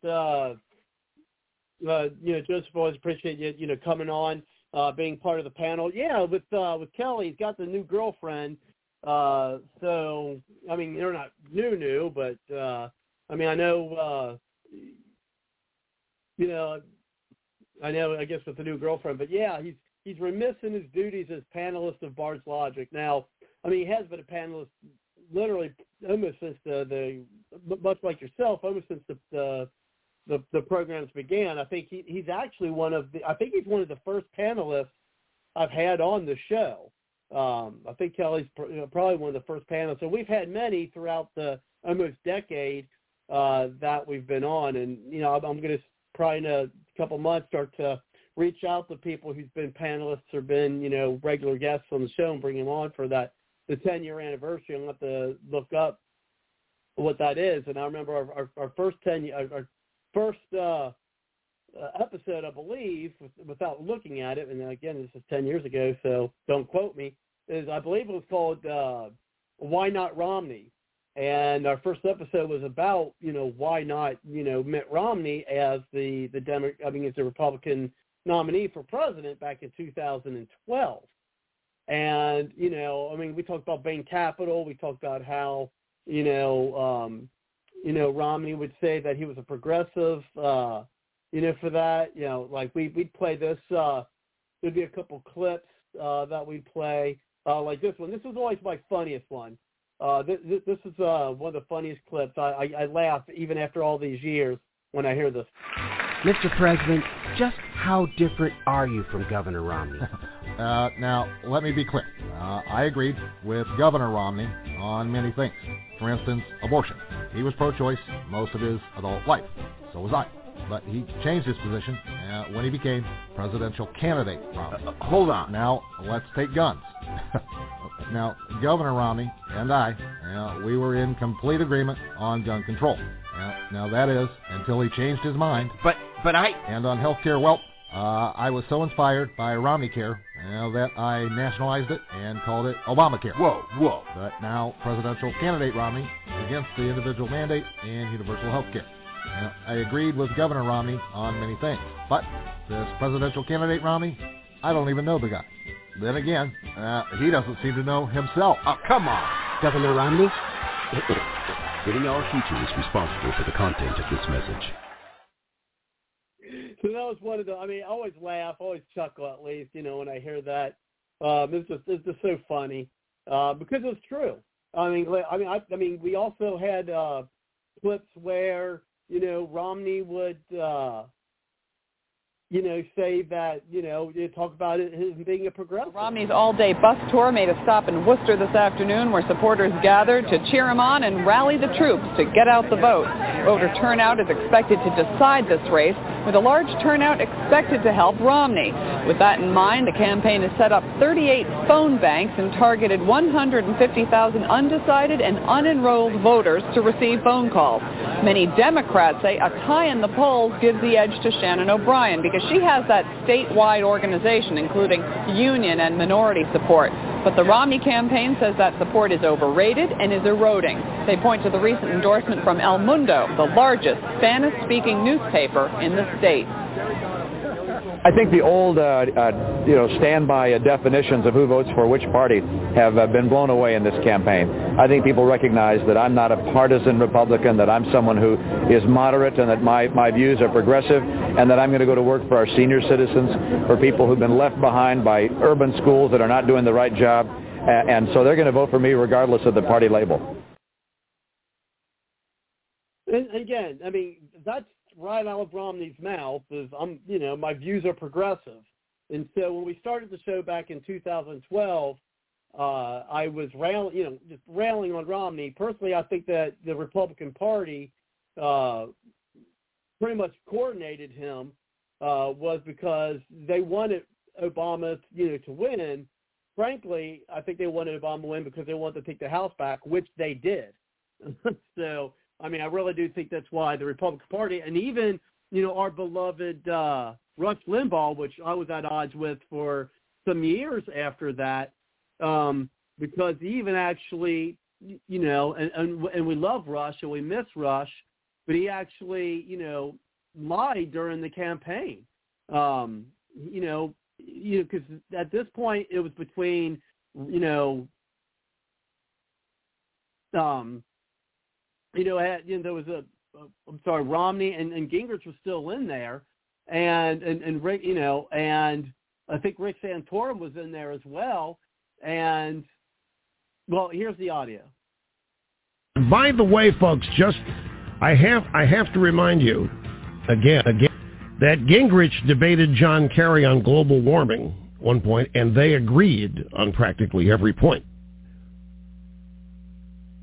Nobody is innocent everybody is guilty of some transgression somewhere against conservatism except Santorum. See you tomorrow. Yeah, I mean, so I was at odds with Rush for a while for that, and I was just so upset, because that's not true. And then I even played some audio, which I don't have time for tonight, showing how even Santorum has had some transgression against conservatism. But again, we love Rush, we certainly miss him, but that that just really upset me. When he said that, and he was basically saying that Santorum was the last conservative in the race, which really, that wasn't true because Gingrich is a conservative. Now, if you read Gingrich's, he's got a book, Contract with the Earth, he's saying that he has a conservative perspective on environmentalism. And so anyway, but it is time for me to close out, so I want to thank everyone for coming to the show. Definitely want to thank our guest, Jim Renacci, trying to get Congressman Steve Chabot on the show. Probably won't be next week, so we'll see what we talk about then. But we will see you next time, and take care, and good night. Good night.